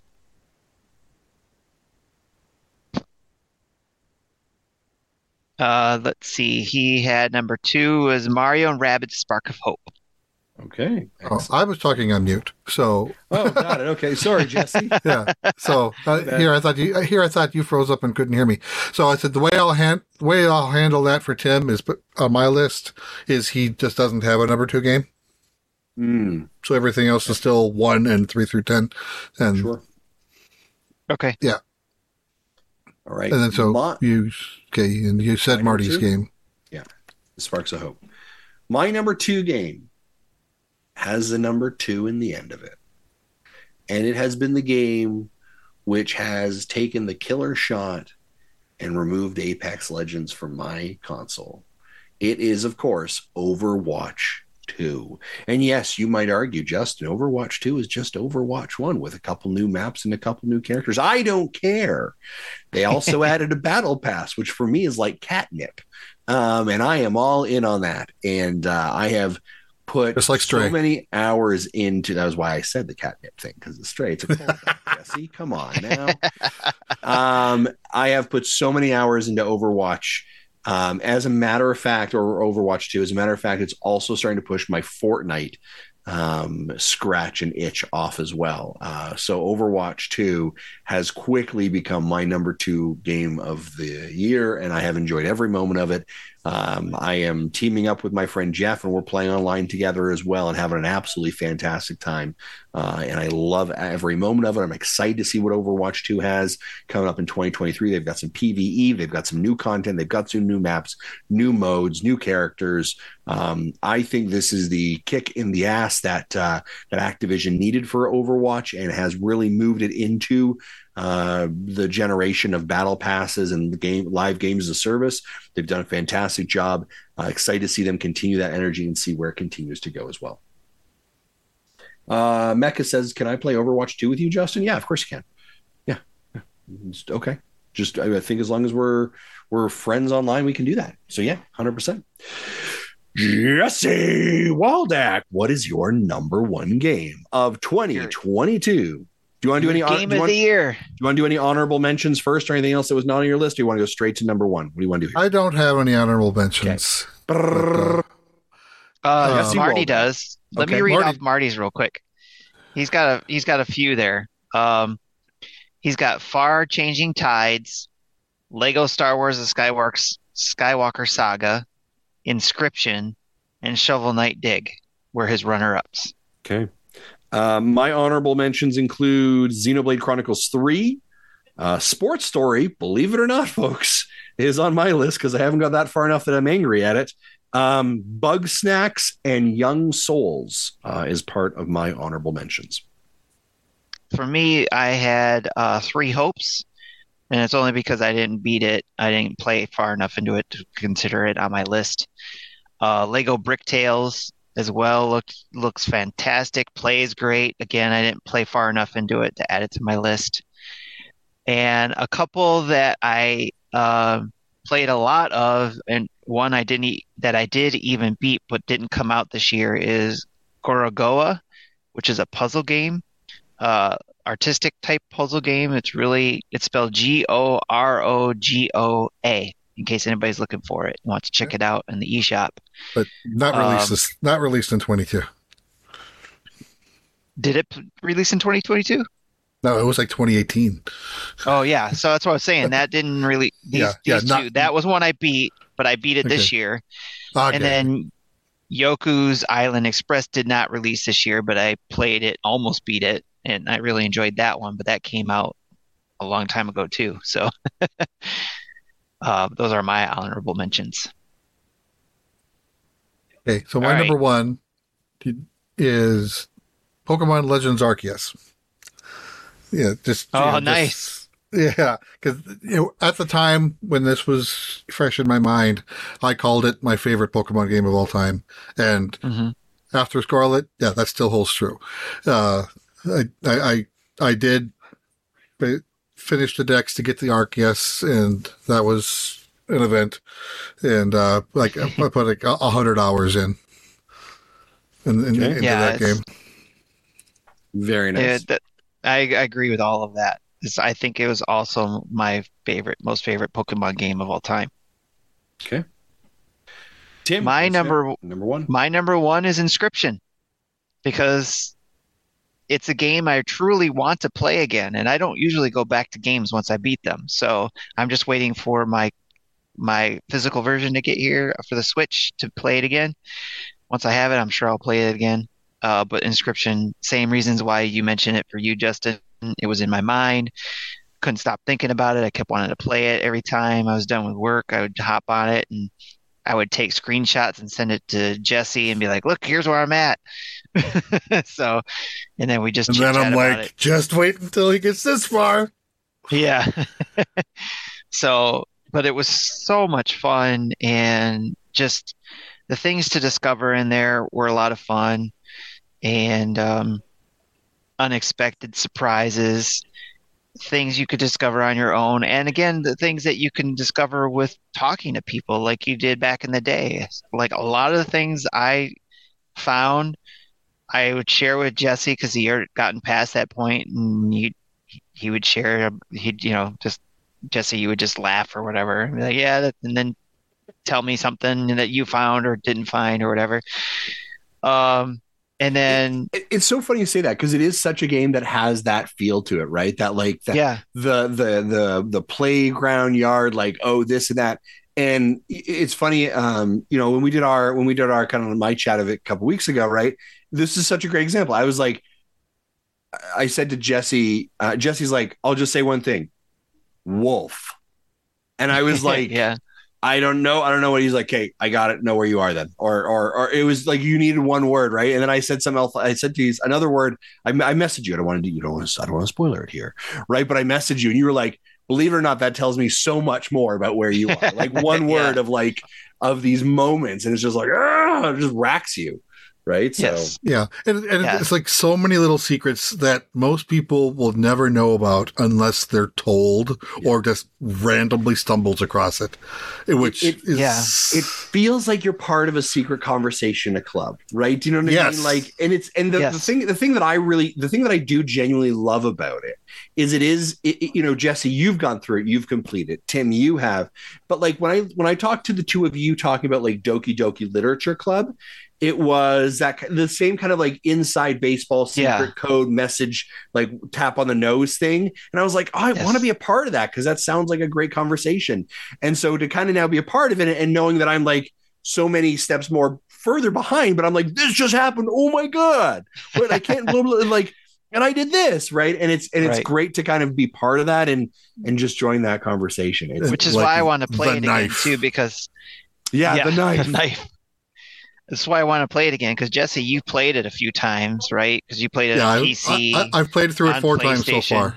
Yeah, 4 times. So I need to play it again because I want to remember more of this stuff. Because it's probably going to play it again on PC. I actually went and read through went back to last year around this time with the discussion I had with Jesse to look at all the screenshots and all our conversation just to help remind me of some of the stuff we talked about. Yeah.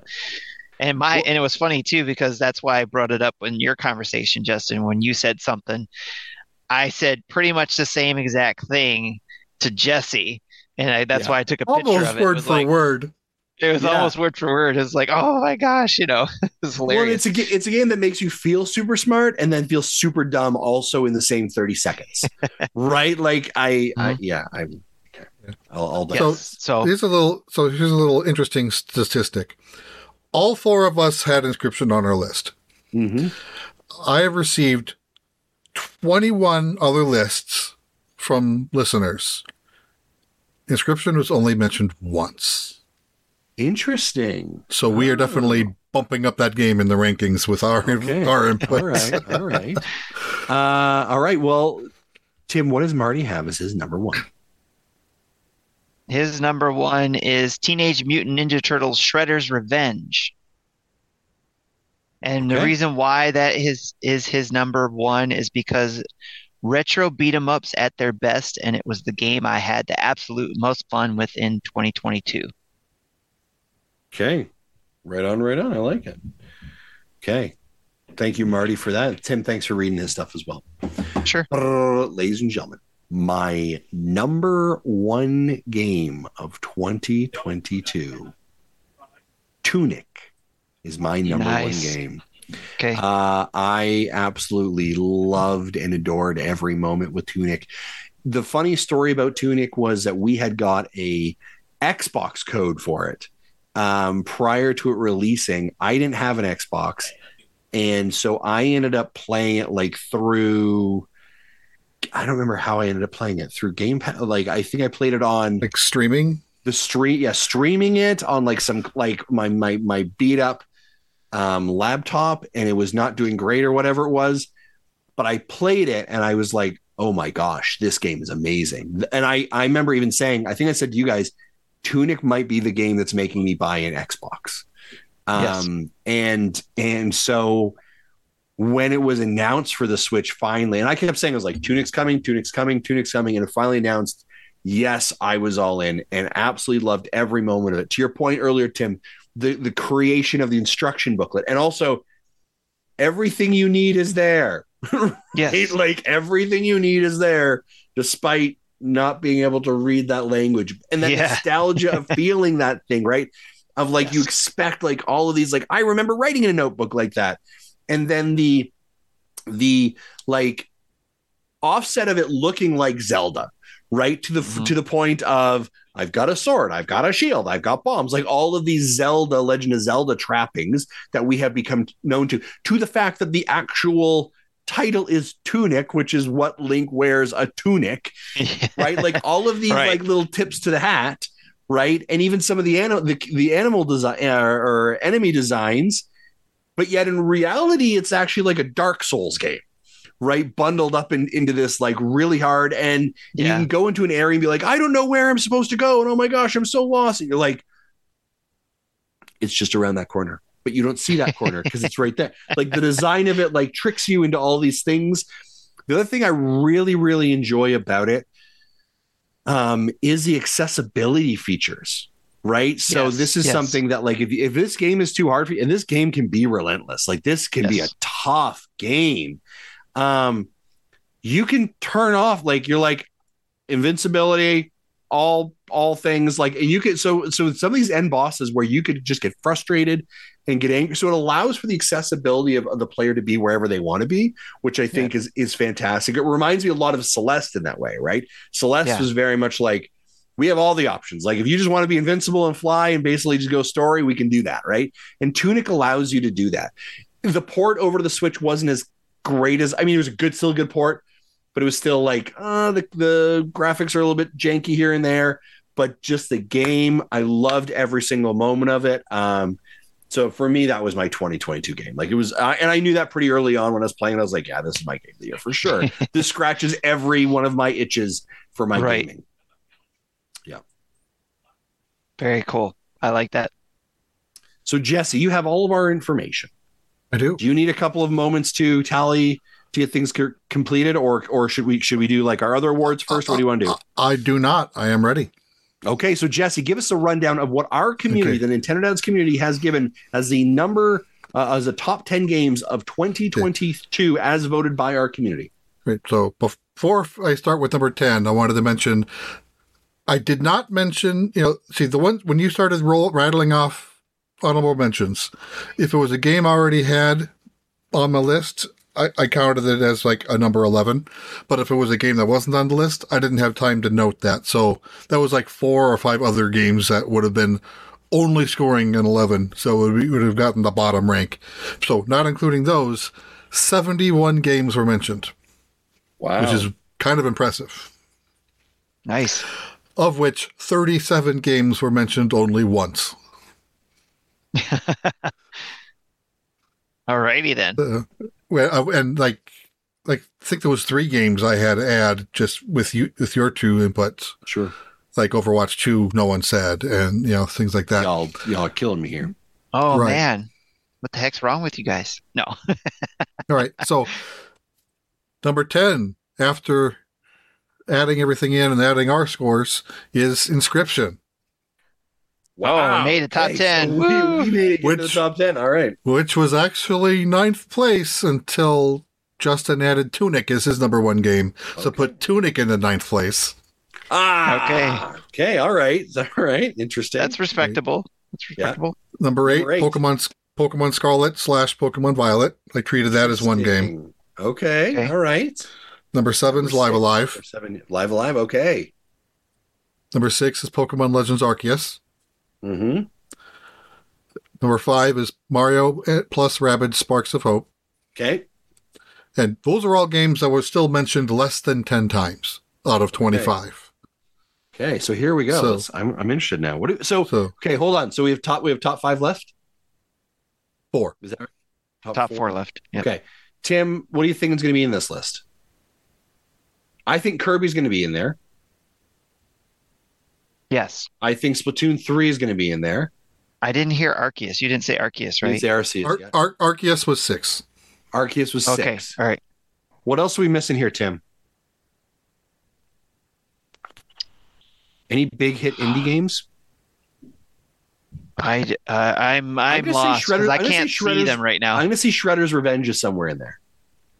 Okay, yeah, that's a good one. So Splatoon 3, Kirby, and Shredder's Revenge are Strikers. Is Strikers? Do you think that's enough votes for that? I don't know. People are having fun with it. If Strikers was 12.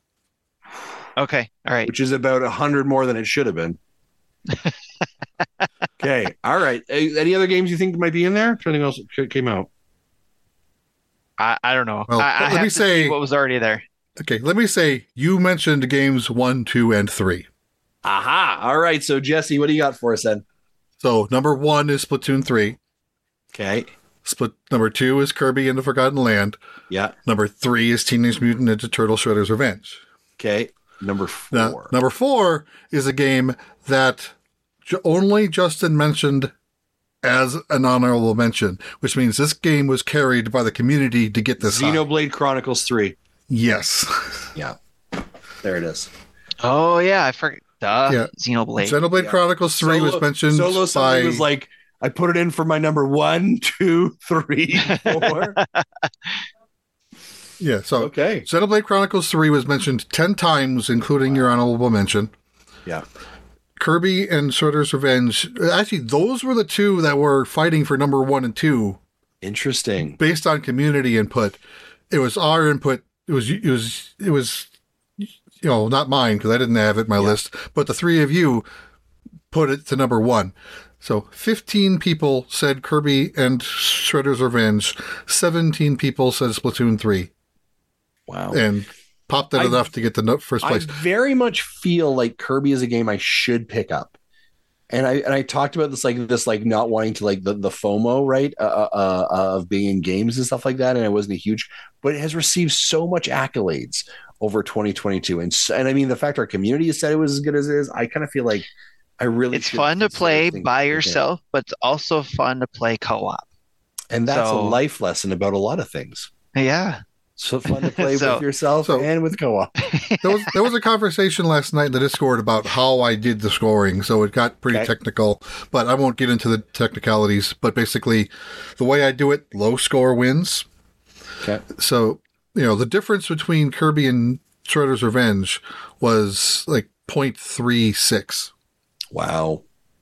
And the difference between Splatoon 3 and Kirby is 0.16. It's very, very close. Wow. Yeah. And folks, I'm going to tell you this right now. If you are upset about how Jesse does his scoring, you should have voted. Too damn bad. Get your own podcast. This is our podcast. And so you should have voted. Scoring. So get your own grid. Exactly. Get your own stuff. All right. Wow, fantastic. Well, that is some interesting results there. Oh, cool. So Tim, I'll copy and paste the top 10 list into you so you can make your infographic on it. Is there any other games that you want to know about that is curious where it landed? That's a good point. Let me look here. Where did Cult of the Lamb land? 18. Okay. What about Fall Guys? Where did Fall Guys land? Only 2 people mentioned it, 26th. Okay. Nintendo Switch Sports? 15th. Really? With 6 people mentioning it. The top ranked game that only had 1 mention was Triangle Strategy. Oh, that came out last year? It did. Yikes. Yikes. I also You forget can that, well, isn't Bravely Default 2? No, what's coming out this? Octopath Traveler? Octopath 2. 2, yeah. you can tell that most of us don't play those big RPGs anymore. Yeah, for sure we don't. We're gonna get people yelling at us about Xenoblade not being higher in the list probably, and yeah. You know what? Here's what I believe though. I truly believe that Xenoblade is a victim to Live Alive. The fact that two huge, massive JRPGs came out a week apart was not a good look for Nintendo. They should not have done that. And I think that more people, I think, ran towards Live Alive. Well, I mean, actually, obviously I'm wrong because our results are showing that I'm wrong there. But I mean, I think for me, like by the time like I got through so much of Live Alive, and then Xenoblade came out, I had a great time with what I played of Xenoblade, and I bought the expansion, all that stuff. But I was like, I just kind of feel a bit JRPG'd out right now. So and actually, Marty, didn't he have a lot of fun with Live Alive, and he beat it too, didn't he? I was shocked. Yeah. Well, Marty, when he finished it, he was toting that it was going to be his number one game of the year. He was like, I think I wonder if he forgot. Because it wasn't on his list at all. Yeah, interesting. Yeah. So I'll quickly run down 11 through 15. Sure. So 11, Monster Hunter Rise Sunbreak DLC. Oh, yeah. 12, Mario Strikers Battle League. 13, Mario Kart 8 Deluxe Booster Packs. 14, Teenage Mutant Ninja Turtles Cowabunga Collection. And then 15, I said, Nintendo Switch Sports. 16 was Nobody Saves the World. Nice. Very cool. You can't really go wrong with any of those games. Like, they're all fantastic. Yeah. I think, like, again, this is the statement I had before. Like, it was a great year. There was a lot of options for people to choose. There may not have been like the major tentpole game that like for some people like Solo something, he's a big Xenoblade guy. So like that was his tentpole game. Right. But I mean, if you're like, I'm only a Mario and Zelda kind of guy, you didn't have that. Right. Year before you had Metroid. But there was a ton of great content that Nintendo put out this year. And so I thought it was great. Yeah. My two games, Portal and Dragon Quest Treasures, only two other people mentioned it, and which put them at the 21st and 22nd spot. Portal is another game that I have never played at all, and I did pick up, and I just haven't played it. Yeah, it's one that Jesse, you recommended to me to get, and I still haven't picked it up yet. So, okay, Tim, you want to talk about other awards? Yes, so this year we were talking about, hey, we want to do something a little different. So we decided to come up with 3 little awards that dads like us would like to give to the ether. So we got 3 different awards. The first one is I'm not angry, just disappointed. Do you have what do you have to give this award to, guys? I'm not angry, just disappointed. And for example, Marty. Yeah. Marty has his going to Nintendo Switch Sports, and I'm sure you can understand why he picked. I'm not angry, just disappointed. Yeah, I'm going to be honest with you. I actually have Splatoon 3 as my I'm not angry, I'm just disappointed. Wow, okay. The one we said we just voted as number 1. Yeah, I mean, I'm not angry that it's here, right? I'm just disappointed, and I understand why it's here. I'm just disappointed that it didn't do better, right? And that it didn't push the way I think it could have, and it could have evolved. It very much kind of felt like a rinse and repeat, kind of minimal effort to be able to say it was a sequel. And I'm sure someone right now is yelling at me, same thing with Overwatch too, right? I'm sure that's happening also, right? But I think as we looked at Splatoon 3, it just kind of felt like a cash grab. So I'm not angry. I understand business. I'm just disappointed in your lack of effort. Yeah, for me... Go ahead. Oh, go ahead, Jesse. Go ahead. Okay, mine is Sports Story.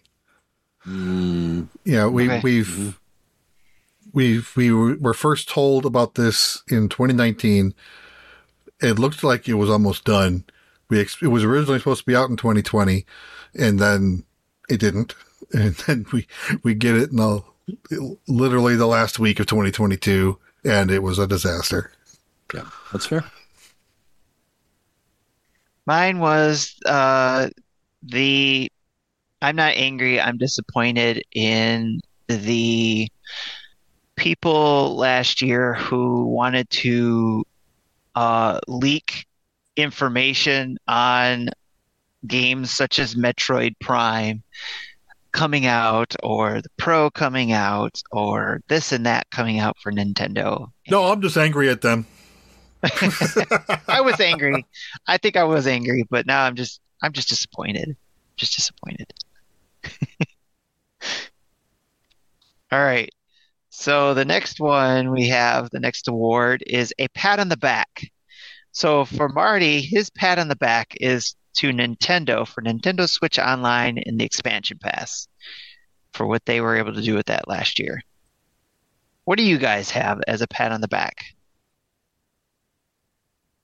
Hey, I just thought of something. Not a game, but it's basically it's another influencer or a pair of influencers who used to work for Nintendo. They broke off and started their own thing, Kit and Krista. And what they're doing is great. I don't watch every show. In fact, it's probably been 2 months since I've watched one of their shows. But they have a following. They have a lot of views on their show. They have a screen full of patrons that they read at the end of every episode. So, and that alone takes like 5 minutes, 5 to 10 minutes of their 2-ish hour time. But yeah, they for doing the show for just under a year, they're doing pretty good. That's great. Nice. Tim, what do you got? Oh, you don't have any pat on the back? Oh no, I do. My pat on the back is for me. My pat on the back is for me calling that It Takes Two will come to the Nintendo Switch, and y'all thought I was crazy last year when I predicted it. Pat on the back for me. It did end up coming, and it will probably be the reason that I'm going to win the 2022 Right Correct Is You championship belt. Yay, Justin! I'm trying to write this down. So Kit and Krista for you, Jesse. And then, yeah. All right. So the next one is I'm Proud of You award. And for Marty, it was to Studio MDHR for finally releasing the Cuphead DLC that I have yet to play, he says. So he's proud of them for releasing that. That's his example of I am proud of you award. What do you guys have as I'm a proud of you award? Jesse? I don't have anything at this time. If I think I'm busy banning someone from chat, yes, so if I think of something, I'll speak up. I am proud of Jesse for banning people from Twitch. I am going to say I am proud of Nintendo for doing right and bringing GoldenEye to the Nintendo Switch Online. And whatever striking deal with the devil that they needed to make with Xbox to make that happen, I am very happy about that. So I'm proud of you, Nintendo. Thank you for doing what was good for fans. Nice. I am proud of the community for coming together for us at Extra Life to help us blow the doors off of previous year's goals and help us get over $10,000 of donations to our Extra Life, our various children's hospitals, and just also community coming together, being our Patreon subscribers, our YouTube subscribers, people who come watch and listen to us, all the various ways that people help us be able to gain the funds that we were able to help support us to go to New York and do Extra Life. All of those things I am proud of this community for and want to thank them very much for that. Yeah, that was what I was going to say, but Tim took it. And I'm still getting questions about how I did the 3DS streaming. So that was pretty funny. Cool. Did you think of anything, Jesse? No. Okay. I can't beat yours. Yours is awesome. Yeah, I was like, yeah, we're not going to try and beat that. So. Okay. Anything else? That was it. Those are the three main awards that we started off with, our first awards that we are giving out. So And this being the first, this was kind of spontaneous for us to do this. This is why we were kind of like on the fly for some of us to come up with. But we hope you enjoyed it. If you guys have any of those pat on the backs or proud moments you had, or you're not angry but disappointed moments, please, please, please share that with us. We would love to know what those are, and would love to share that with next week's episode. We'll read those off because we want to share those. We think those are fun. So back to you, Justin. Right on. Well, folks, guys, we're almost at 2 hours. I think, like, do we want to kind of skip what we've been playing and jump into maybe just some community questions? What do we think here? I'm okay with that. We're okay with that. Yeah, I just want to call an audible here and be like, what? All right. Well, let's jump. You already covered the events, Tim. Yes. I can't believe I'm going to say this. Oh, Jesse's Pokeminute. God. I don't have anything. No Pokeminutes. Oh, sweet. Okay, I saw it in the show notes, and I assume we had to do it. Right on. I'm making some new rules for 2023. We're moving forward without that. All right. Community Spotlight. Let's answer any amazing questions from our community. What questions do we have here?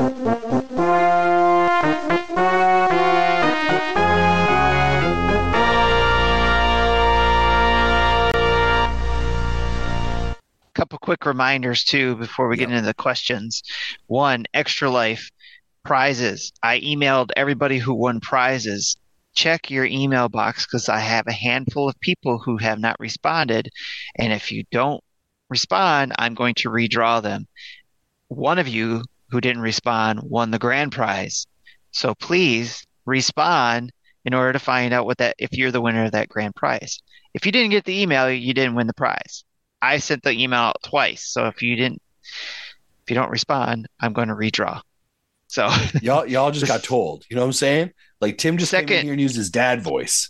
All right, y'all should be a little bit worried about what just happened here. Okay, you know what you did. You know what you did. You know. Hey, you know. Listen. There, yes, exactly. Yes, love it. Second thing is, don't forget about our family of podcasts. We have the Game Pass News, we have the Dads After Dark show, and we have the Retro Logic shows, which is another handful of shows like Retro Logic, On Topic Retro, Retro Groove, and Film Logic. Go to your podcast feeds and go check them out. There's all kinds of different things to listen to on your various hobbies. So go, again, check them out. And you can go to our website and see their Spotify links there as well. At our nintendodads.org main page, you can see those Spotify links to those feeds. Yeah, and folks, all right, Justin, you should definitely bookmark that page. And again, that was Mr. Timothy Alford, some amazing work on our website design, which I greatly appreciate. All right, let's jump into some community questions.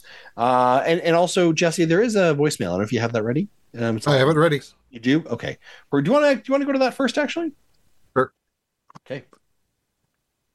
Hey guys, this is Christian. I just wanted to wish you guys a happy new year, Merry Christmas, and super excited for 2023. There's going to be so much anticipation in my home for the Tears of the Kingdom, and we are totally excited about it. I just wanted to hear what you guys are doing to prepare for the game. Myself, I have a 3D printer, and I'm printing little different things for the kids so that whenever we get the game, we're going to do like a little Zelda party, and then we're all going to play together, me and the kids and the wife. So I know we're a crazy family. Anyway, are you guys excited about Tears of the Kingdom? And let me know what you guys are doing to prepare for the game. All right, I hope you guys have a great day. Oh, and one more thing, Tim, just want to let you know, those thumbnails are so amazing, man. Super impressed.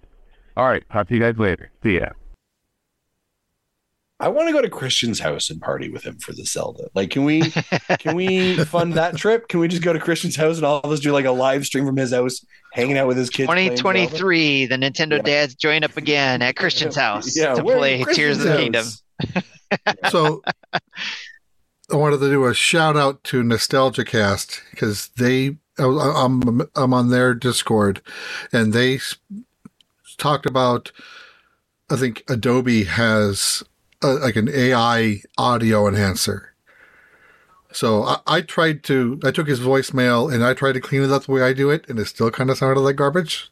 I put that through the Adobe engine, and that sounded awesome. And that's what I played just now, the version that came out of Adobe. Right on. Nice. So Christian still sounds amazing, but just the file came out a little bit weird, is what you're saying originally. Right. Yeah, because the voicemail itself generally sounds like garbage, but this cleaned it up really nice. So if other people are interested in trying it out, I think it's just the URL is podcast.adobe.com. You have to set up an Adobe account, but that's free, and I think they allow audio up to an hour. So I can't throw this whole episode into it, but voicemails I can throw into it really quick. That's cool. Great. Awesome. Love it. Our first question comes from Discord, and it is Hoots. Hoots says, "Hi, dads. In coming up with a New Year's resolution this year, I've been thinking a lot about how I spend my time. But then I actually thought about you guys, you who have full-time jobs, a weekly podcast, and games you have to play in order to fuel the conversation with the podcast. So how do you guys do it? How much time do you spend playing in a given week to put the show, or sorry, how much time do you spend in a week putting the show together, and how much time do you get to play games for the show or just for personal time? Also, if applicable, what are types of things do you end up sacrificing because of the podcast? Thanks for all the work that you put in to make a great show." That's a great question. So let's talk about, I guess, like our prep for the show. We sent and Jesse, you can talk a little bit about prep show, because you kind of you've taken over for the show notes in prepping it. So you want to kind of give people like the inside baseball on how we do that? Normally, if I see something noteworthy throughout the week, I'll add it to notes in real time, so I don't forget about it. Because I found that to be a lot easier than trying to aggregate everything 30 minutes before we start recording. And then Tim and Marty will normally throw in their 2 cents into things as well. In fact, a lot of what we talked about today were things I didn't have in the notes, but Marty added in the Patreon message this morning. So we're like, oh crap, we have to talk about these things now. Yeah, it's kind of funny, because I think that Hoots, I think one of the things that, and I've talked about this before, I think one of the reasons that I think Nintendo Dads works really well for our team is because there is a team of us who do the work, right? So if it was just one person doing everything, I think you're probably looking at, I don't know, somewhere between 5 to 6 hours a week, probably. And we would have been burned out years ago. We would have been burned out, right? So like Jesse's like, I'm going to throw stuff in the docket, right? That's kind of Jesse's lane, right? If we look at the Patreon content, Marty sends out this email every single week for the most part, right? He does a really great job of pulling that together. A lot of his links from other stuff that we've put in there, but he has to craft that. Probably 30 minutes, give or take, he probably spends to craft that, sends it out. Tim is pretty consistent throughout the week in regards to our digital thumbnails, right? He does a lot of work on that, as we mentioned, from Christian's component of as well. And then I do a lot of the communications perspective. So I probably spend somewhere between 1 to 2 hours a week sending emails, responding to emails for codes, for communication, managing Twitter DMs, managing folks, putting out some social media that Tim actually also shares some of that responsibility with me sometimes when I don't do it as often. So I think each of us probably spend, give or take, I don't know, guys, do you think an hour to 2 a week is a fair number? That sounds about what I would say I'd put in. Tim, what about you? What do you think? I gotta remember which button I'm at here. Oh. It's like, do I need to unmute myself here? I think it's about 1 or 2 hours. And then there's all the other things that we do outside the podcast too, that adds a little bit of time as well. Like, we each might have a video to do or review, or Justin is, managing that. Everybody's got codes, so he's making sure he gets everybody's games in YouTube and stuff like that, and then he'll ping me to do the thumbnail for those. And so yeah, there's little bits of other things too that happen, but we all work together to make it a team effort. So yeah, there is a little bit of a workflow that we sort of have in some of our things, but I think what works well is that I think being dads, being full-time employees, having all these other responsibilities kind of says like the best way for us to do this is, and I don't mean to be rude, stay in your lane, right? Like trust that this person is good at this thing and that's the thing they're going to do. And when all those pieces come together, the show comes together, right? And that's kind of the flow we've literally had for 8 years. And so it's worked really well on that. And so I think that helps to reduce some of the challenges that we have in regards to it as well. It was funny you talked about like game codes and stuff like that for the show. In the early days of Nintendo Dads, like when it was Jesse, myself, and Zach. Every time a code came in, we were like, "Oh, we have to do some content for it. We have to." And as our community has been able to grow, we have been able to say like, we have a community of individuals who are interested in this code, who want to build their own portfolio, want to have an opportunity to, the perks of getting a code, creating content, learning a skill of streaming, of, writing an article, of editing. We have people who are interested in that space, and we have the infrastructure to allow for that. So why don't we enable and empower others? So I think the pressure for us to do codes and do content is not the same as it used to be probably 5 or 6 years ago. We've been able to kind of really step back and say what do we really, what is the thing that like, yes, we have to hit on this. This is the thing that we have to be in that pocket to have a conversation about. And it's allowed for us to be a little bit more prescriptive in the work we do, but still put out content. And there's about 4 or 5 content creators who are part of our community who are actively like, we reach out and say like, hey, we've got a code. Are you interested in this? And yes or no, are you available? Yes or no. And so that gives them an opportunity to, again, do that kind of stuff, but also allows for us to still put out content. So it's kind of like it's almost like contracting content creators. So that kind of saves a little bit of our time as well, which allows for us to then spend time in other places where it's, hey, this is a big title game where we have to spend a lot of time. We got Mario and Rabbids 2 weeks in advance. It's under embargo. We need to work on that. Or, hey, by the way, I just want a game for my own time, right? And so there is sometimes a balance in those things, and that can be a challenge of what you do for the show versus what you do for your own personal life. And Marty has talked about this before, where he's like, sometimes I don't want to play my Switch, or I don't want to code for the Switch because I know the question that Justin's going to say is, cool, what's your content for that?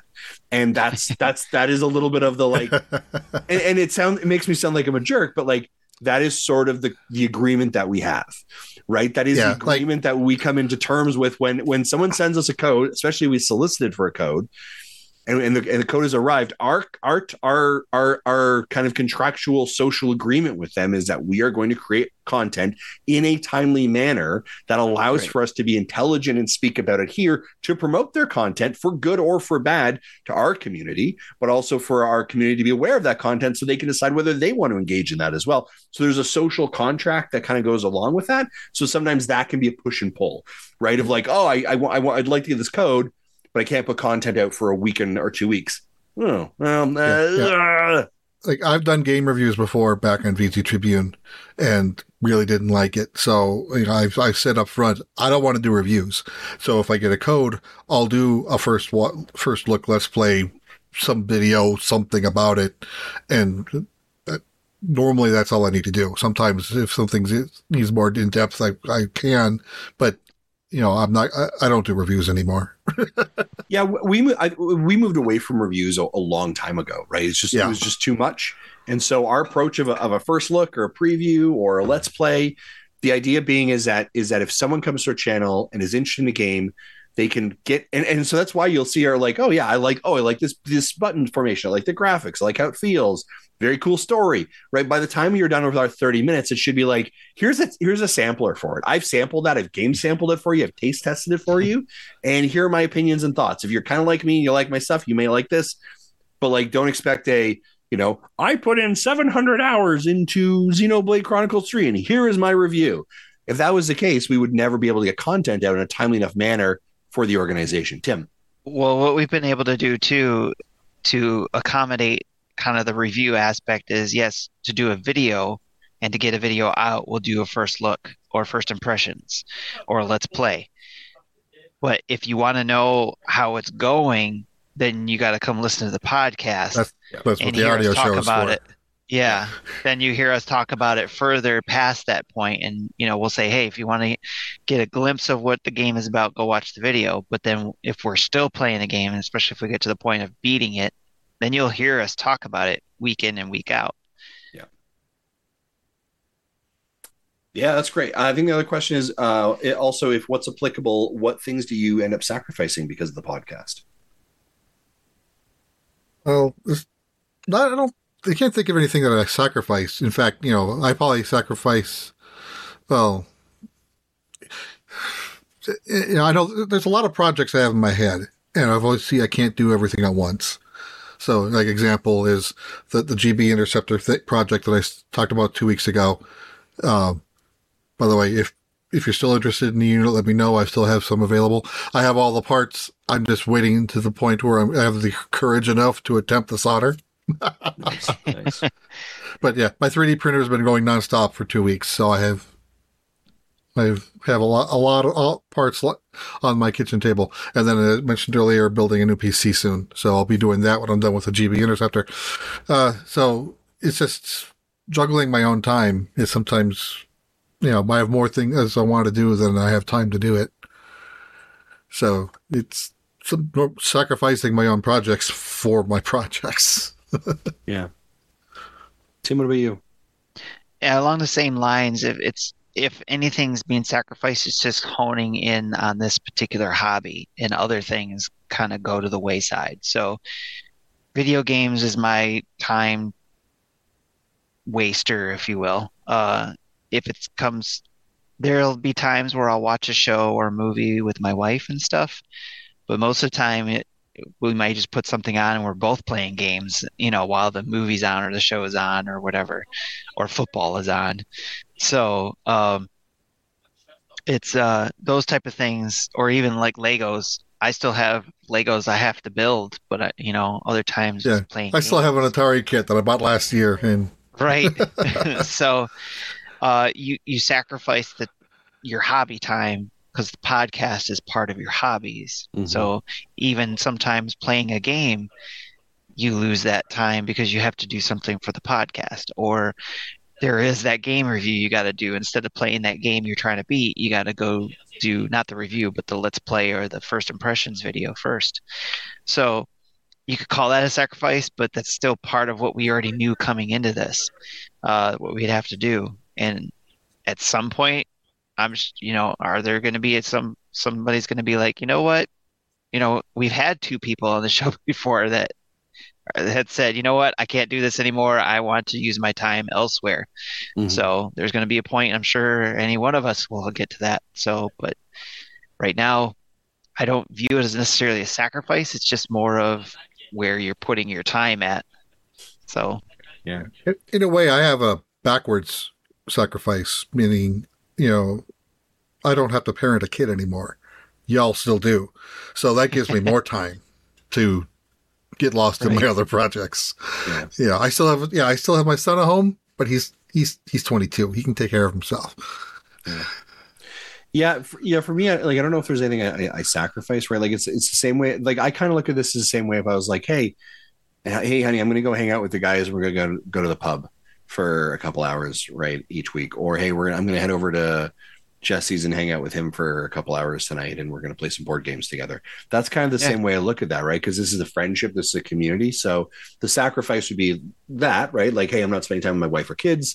I'm doing this other thing, but you also need that as an individual and as a person to grow your own friends and your own network and your own mental health and your own all those things, and be in a tribe of people who like the same thing, right? So there's a lot of like, so it's like kind of the idea of like, we're always sacrificing something in some context in regards to it. But like, I think for me, one of the things that I've discovered after we've done this for as long as we have is like, how do I utilize, sounds stupid, but how do I utilize negative time to be productive? So I'll get like it sounds kind of silly, right? But like bathroom time, right? You are not in production. You are not doing anything, right? So maybe use the bathroom time. You're producing something. You're producing something. Maybe that's the best time to send off my emails I need to send out to PR companies, right? Or that's when I respond to that, right? Or I'm in a doctor's office and I need to sit around for half an hour. There's nothing I'm doing there that's productive. Use that time. right? Yeah. So I'm looking for those quiet moments between things of like, I'm not producing production stuff, but I'm rather kind of doing these things, right? So, something to think about as well. There was something else I was going to say, but now I forgot what it was. Yeah. But that was probably a lot of information. They were like, that was not what I was looking for. I just wanted to hear that you guys were going to try and lose some weight during the holidays, right? Or something like that. So, Hoots, thank you very much. Hopefully that has definitely helped. Next one here comes from Derek, asks, hey, here's a question for tonight's crew. The Switch has been a great run, and it's changed the way we play with the dock, Joy-Cons, etc., and given us many gear and memorable games. But its hardware has started to show its age with games not running super well. We all know that at some point Nintendo will announce a successor. Will 2023 be a swan song for the Switch with games throughout the year that give us the best out of the aged hardware, or will we get a couple of games in the front half of the year and be left with shovelware and maybe a few third-party titles to hold us over till the Nintendo Super Switch arrives in 2024? Is this the swan year? Is this the swan song for the Switch, do you think? I think it might be. Yeah, I do think we're looking at a successor in 2024. So yeah, they still may have something small earlier in the year, but most of their focus will be on games for the new platform. So yeah, I think we will see less first party output this year than we have in previous years. Not saying Zelda is the last one, like other people have been saying, but we're not going to be. This isn't going to be 2017 where there was almost a game a month. We're not going to have that. Sure. Okay. Tim? Yeah, there's something in my gut that says, because we've already seen the slowdown, in my opinion, from the first party. Because last year, if I remember correctly, we were just wondering, hey, where's this? Where's that? What's Nintendo doing? We're not getting this until this time. We had a lot of questions in that, if I remember correctly. I thought we did. And I was just wondering if it was because, one, I think I speculated, was it because they were preparing for a slight upgrade to the Switch Pro or whatever people were calling it, this 1.5 or whatever. And then there's been talks that maybe they had to scrap that and just focus all on the next successor. So COVID really screwed up a lot of stuff too. So it's really hard to predict that. And we know that it's affected a lot of things as well, because when everything was shut down, it affected all of the processors being built, which also we know affected anything Nintendo was going to choose to do, especially with, I suspect, the OLED not just being the OLED like we know it today, was probably going to be more than that. Will there be a successor in 2024? I think so. I agree with Jesse. I think so. And I think that this year, it may not be their swan song like we would want it to be. Like, I would say, if it's going to be a system swan song, you're going to want a 2017 again, where there's a game coming out all the time as a last hurrah. But to me, it almost felt like what we saw, where things started quieting down for the Wii U and everything started getting pushed to the 2015 and 16. Yeah, where everything was like, okay, game development started switching to, we're going to push this game development to prepare for the next system. So it's really hard to predict, but I think, will it be March 2024? I don't know. But I think 2024 seems feasible. Yeah, I think 2024 is probably pretty reasonable that we're going to start getting, whether it's a first look or an actual launch of the product. I think what I'm the most curious about is what is Nintendo's actual plan, right? And so we've talked about this idea before of Nintendo taking the Apple model, right? Where it's just the latest iPhone 14 is the iPhone 13, but it's a little bit slimmer and a little bit of this, a little bit of that. Is the and next, a new processor and a new processor, right? Like, is the next Nintendo Switch Pro or Nintendo Switch 2, whatever the hell you want to call it, is it called the Nintendo? Is it called the Nintendo Switch? Is it just called Nintendo Switch 2? Like is it the same thing and it's all backwards compatible? And it's just like, are they basically taking their handheld approach towards it, much like they did with the DS and 3DS? Like that's what I'm curious about. I am more leaning that that's what they're going to do. And if that's the case, then you're not having a swan song year, right? You're still building momentum. Like you want to build momentum year into year into year for the hardware and the software to grow. And I think because of the trajectory of the Switch, because of their sales numbers, they do not want to do anything that is going to potentially wobble that ship. Right. So I think it's going to be like a Nintendo Switch Pro, Nintendo Switch XL, and that's the new version or whatever it is. I think that's the thing that we're going to get. Yeah, I think we are going to get a next successor that it would be backwards compatible, which then gives Nintendo the ability to do what Sony and Xbox did. I would say in 2020, but they're still doing it today. Is releasing games that work on the old system. They may look better on the new one, but they still work on the 4 and the 1. Yeah. I think what they did with the DS models can be applied to this. I don't know if it's actually what they're going to do, but obviously they're scared, or we might think they're scared because of what happened with the Wii to Wii U. But they have the pedigree, the history with the handhelds and doing well with iterations, especially when you look at the DS, going from DS to 3DS. So everything was still backwards compatible, but you were still able to move on to the next, better cart. Yeah. And it's just a matter of taking that same method and moving on. It's going to be whatever they name it. I think that's where they're probably getting stuck at. Maybe they already know what the next successor is, and it's going to be a Switch 2. But what they are know. they actually going to name it? They definitely know. They can actually name it. Yeah. The name is probably what's going to be the hard part, right? So, like, do we call it Switch 2, or do we call it Switch XL, like you said, or do we call it Switch DS? Yeah. Will it be a clamshell Switch? I don't know. We'll see. Yeah, so many options, but I'm excited to see what happens. For sure. Last question for the night comes from Bruce Patterson. This is over on Patreon. Bruce asks, quick question for Justin. Hey, Justin, did you let your backbone slide at Christmas? Because I sure did.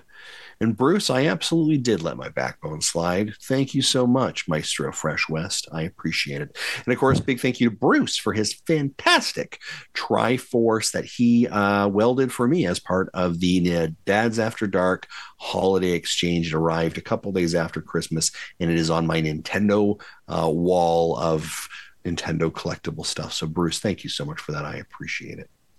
Yeah, Bruce has been very nice to us to be able to provide our grand prize the past couple of years, and he has said he's going to do it again this year. So, thanks to him for that, and always looking forward to it. And if he starts selling those bad boys, I'm going to try to be the first one in line to get one of those. Oh, absolutely.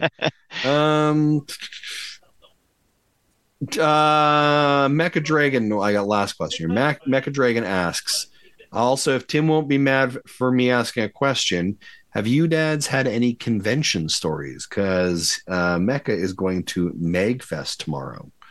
Magfest. I don't know what that is. I do not. Oh man, I wish it was the third Friday. Is that a right? I don't know what that is.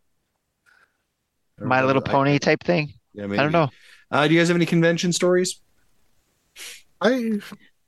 I normally avoid large crowds, as I've mentioned before. I think pretty much like the last time I did something like that was E3 12 years ago. Gotcha. Music and gaming festival is what it is. Okay, it's a music and gaming festival. My story is I think I want to say it was 2016, November 2016. It was after several months of listening to you guys for the first time. I reached out to you guys and said, hey, I'm going to be on a Nintendo panel here in Detroit. Will you guys sponsor me by just having your name, that I can say that I'm a Nintendo, because I was a producer at the time, executive producer. Could I use that as you guys being, me being an executive producer? Can I use your name as being on the panel and this Nintendo panel? And Justin was like, sure, go right ahead. Have fun with that.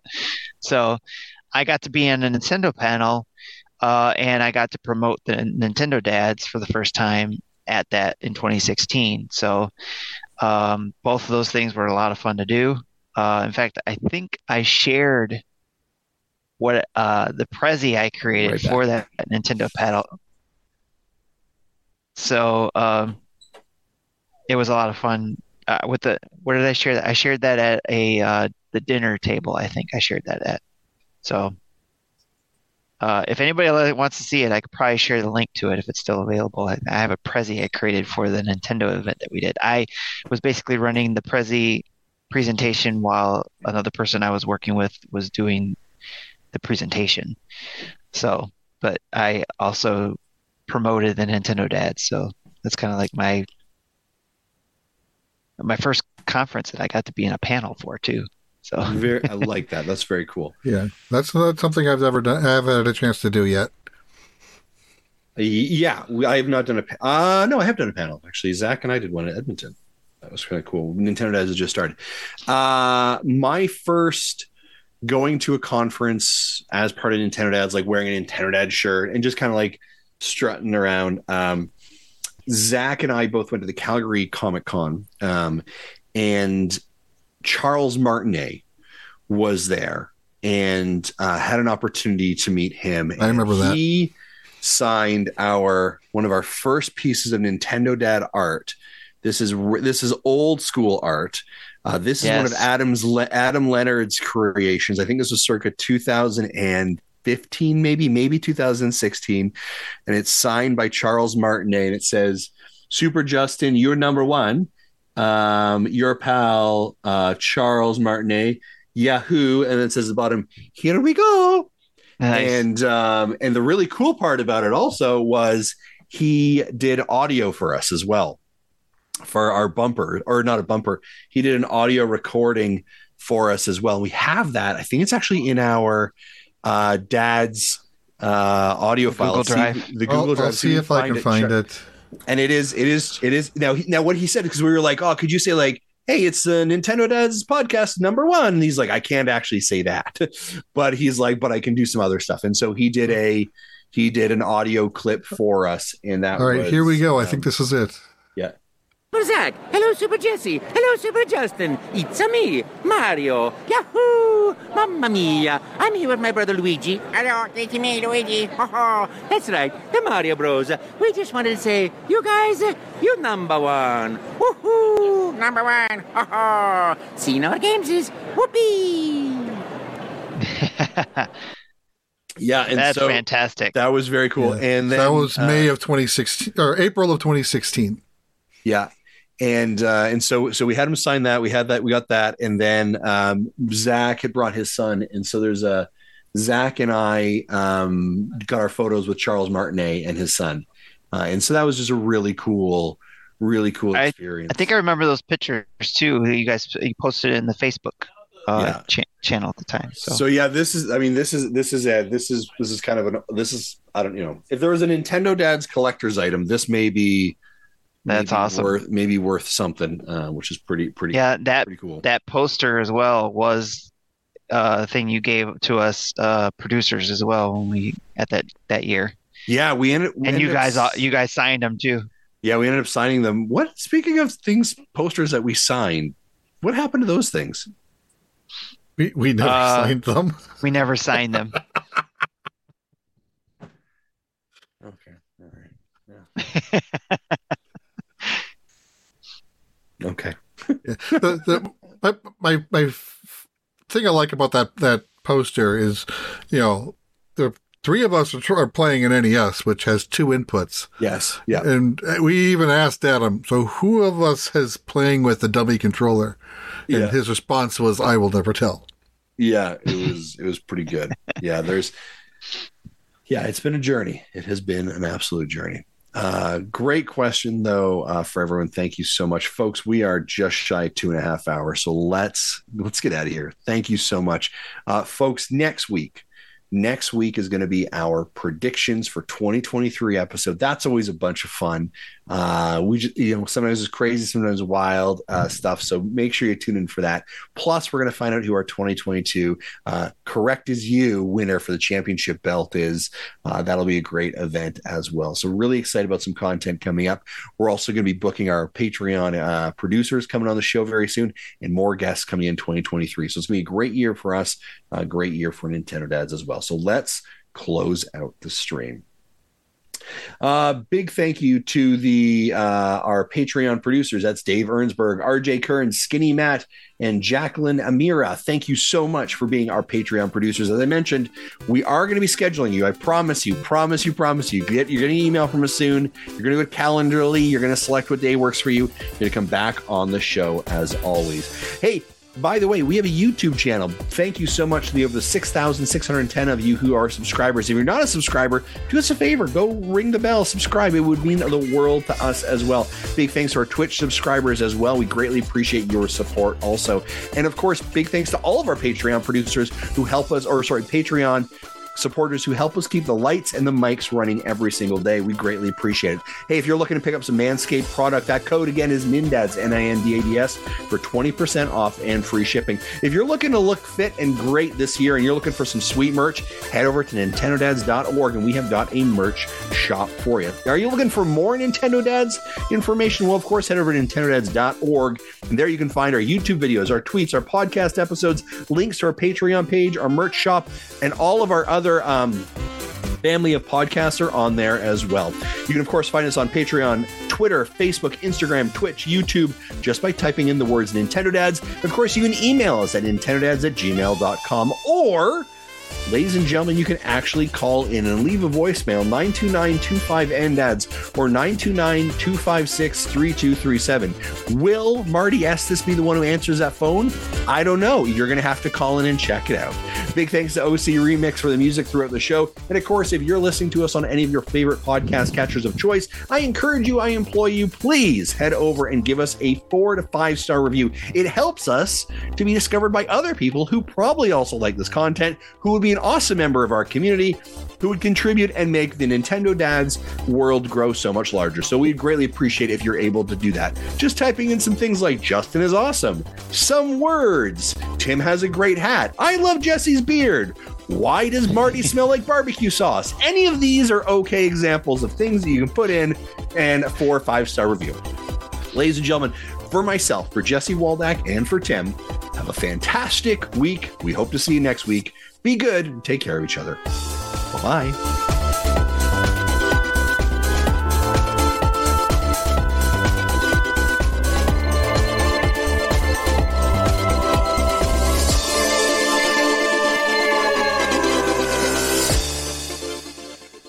Thank you for listening into Nintendo Dads. We sound like the goddamn Nintendo Dads all of a sudden.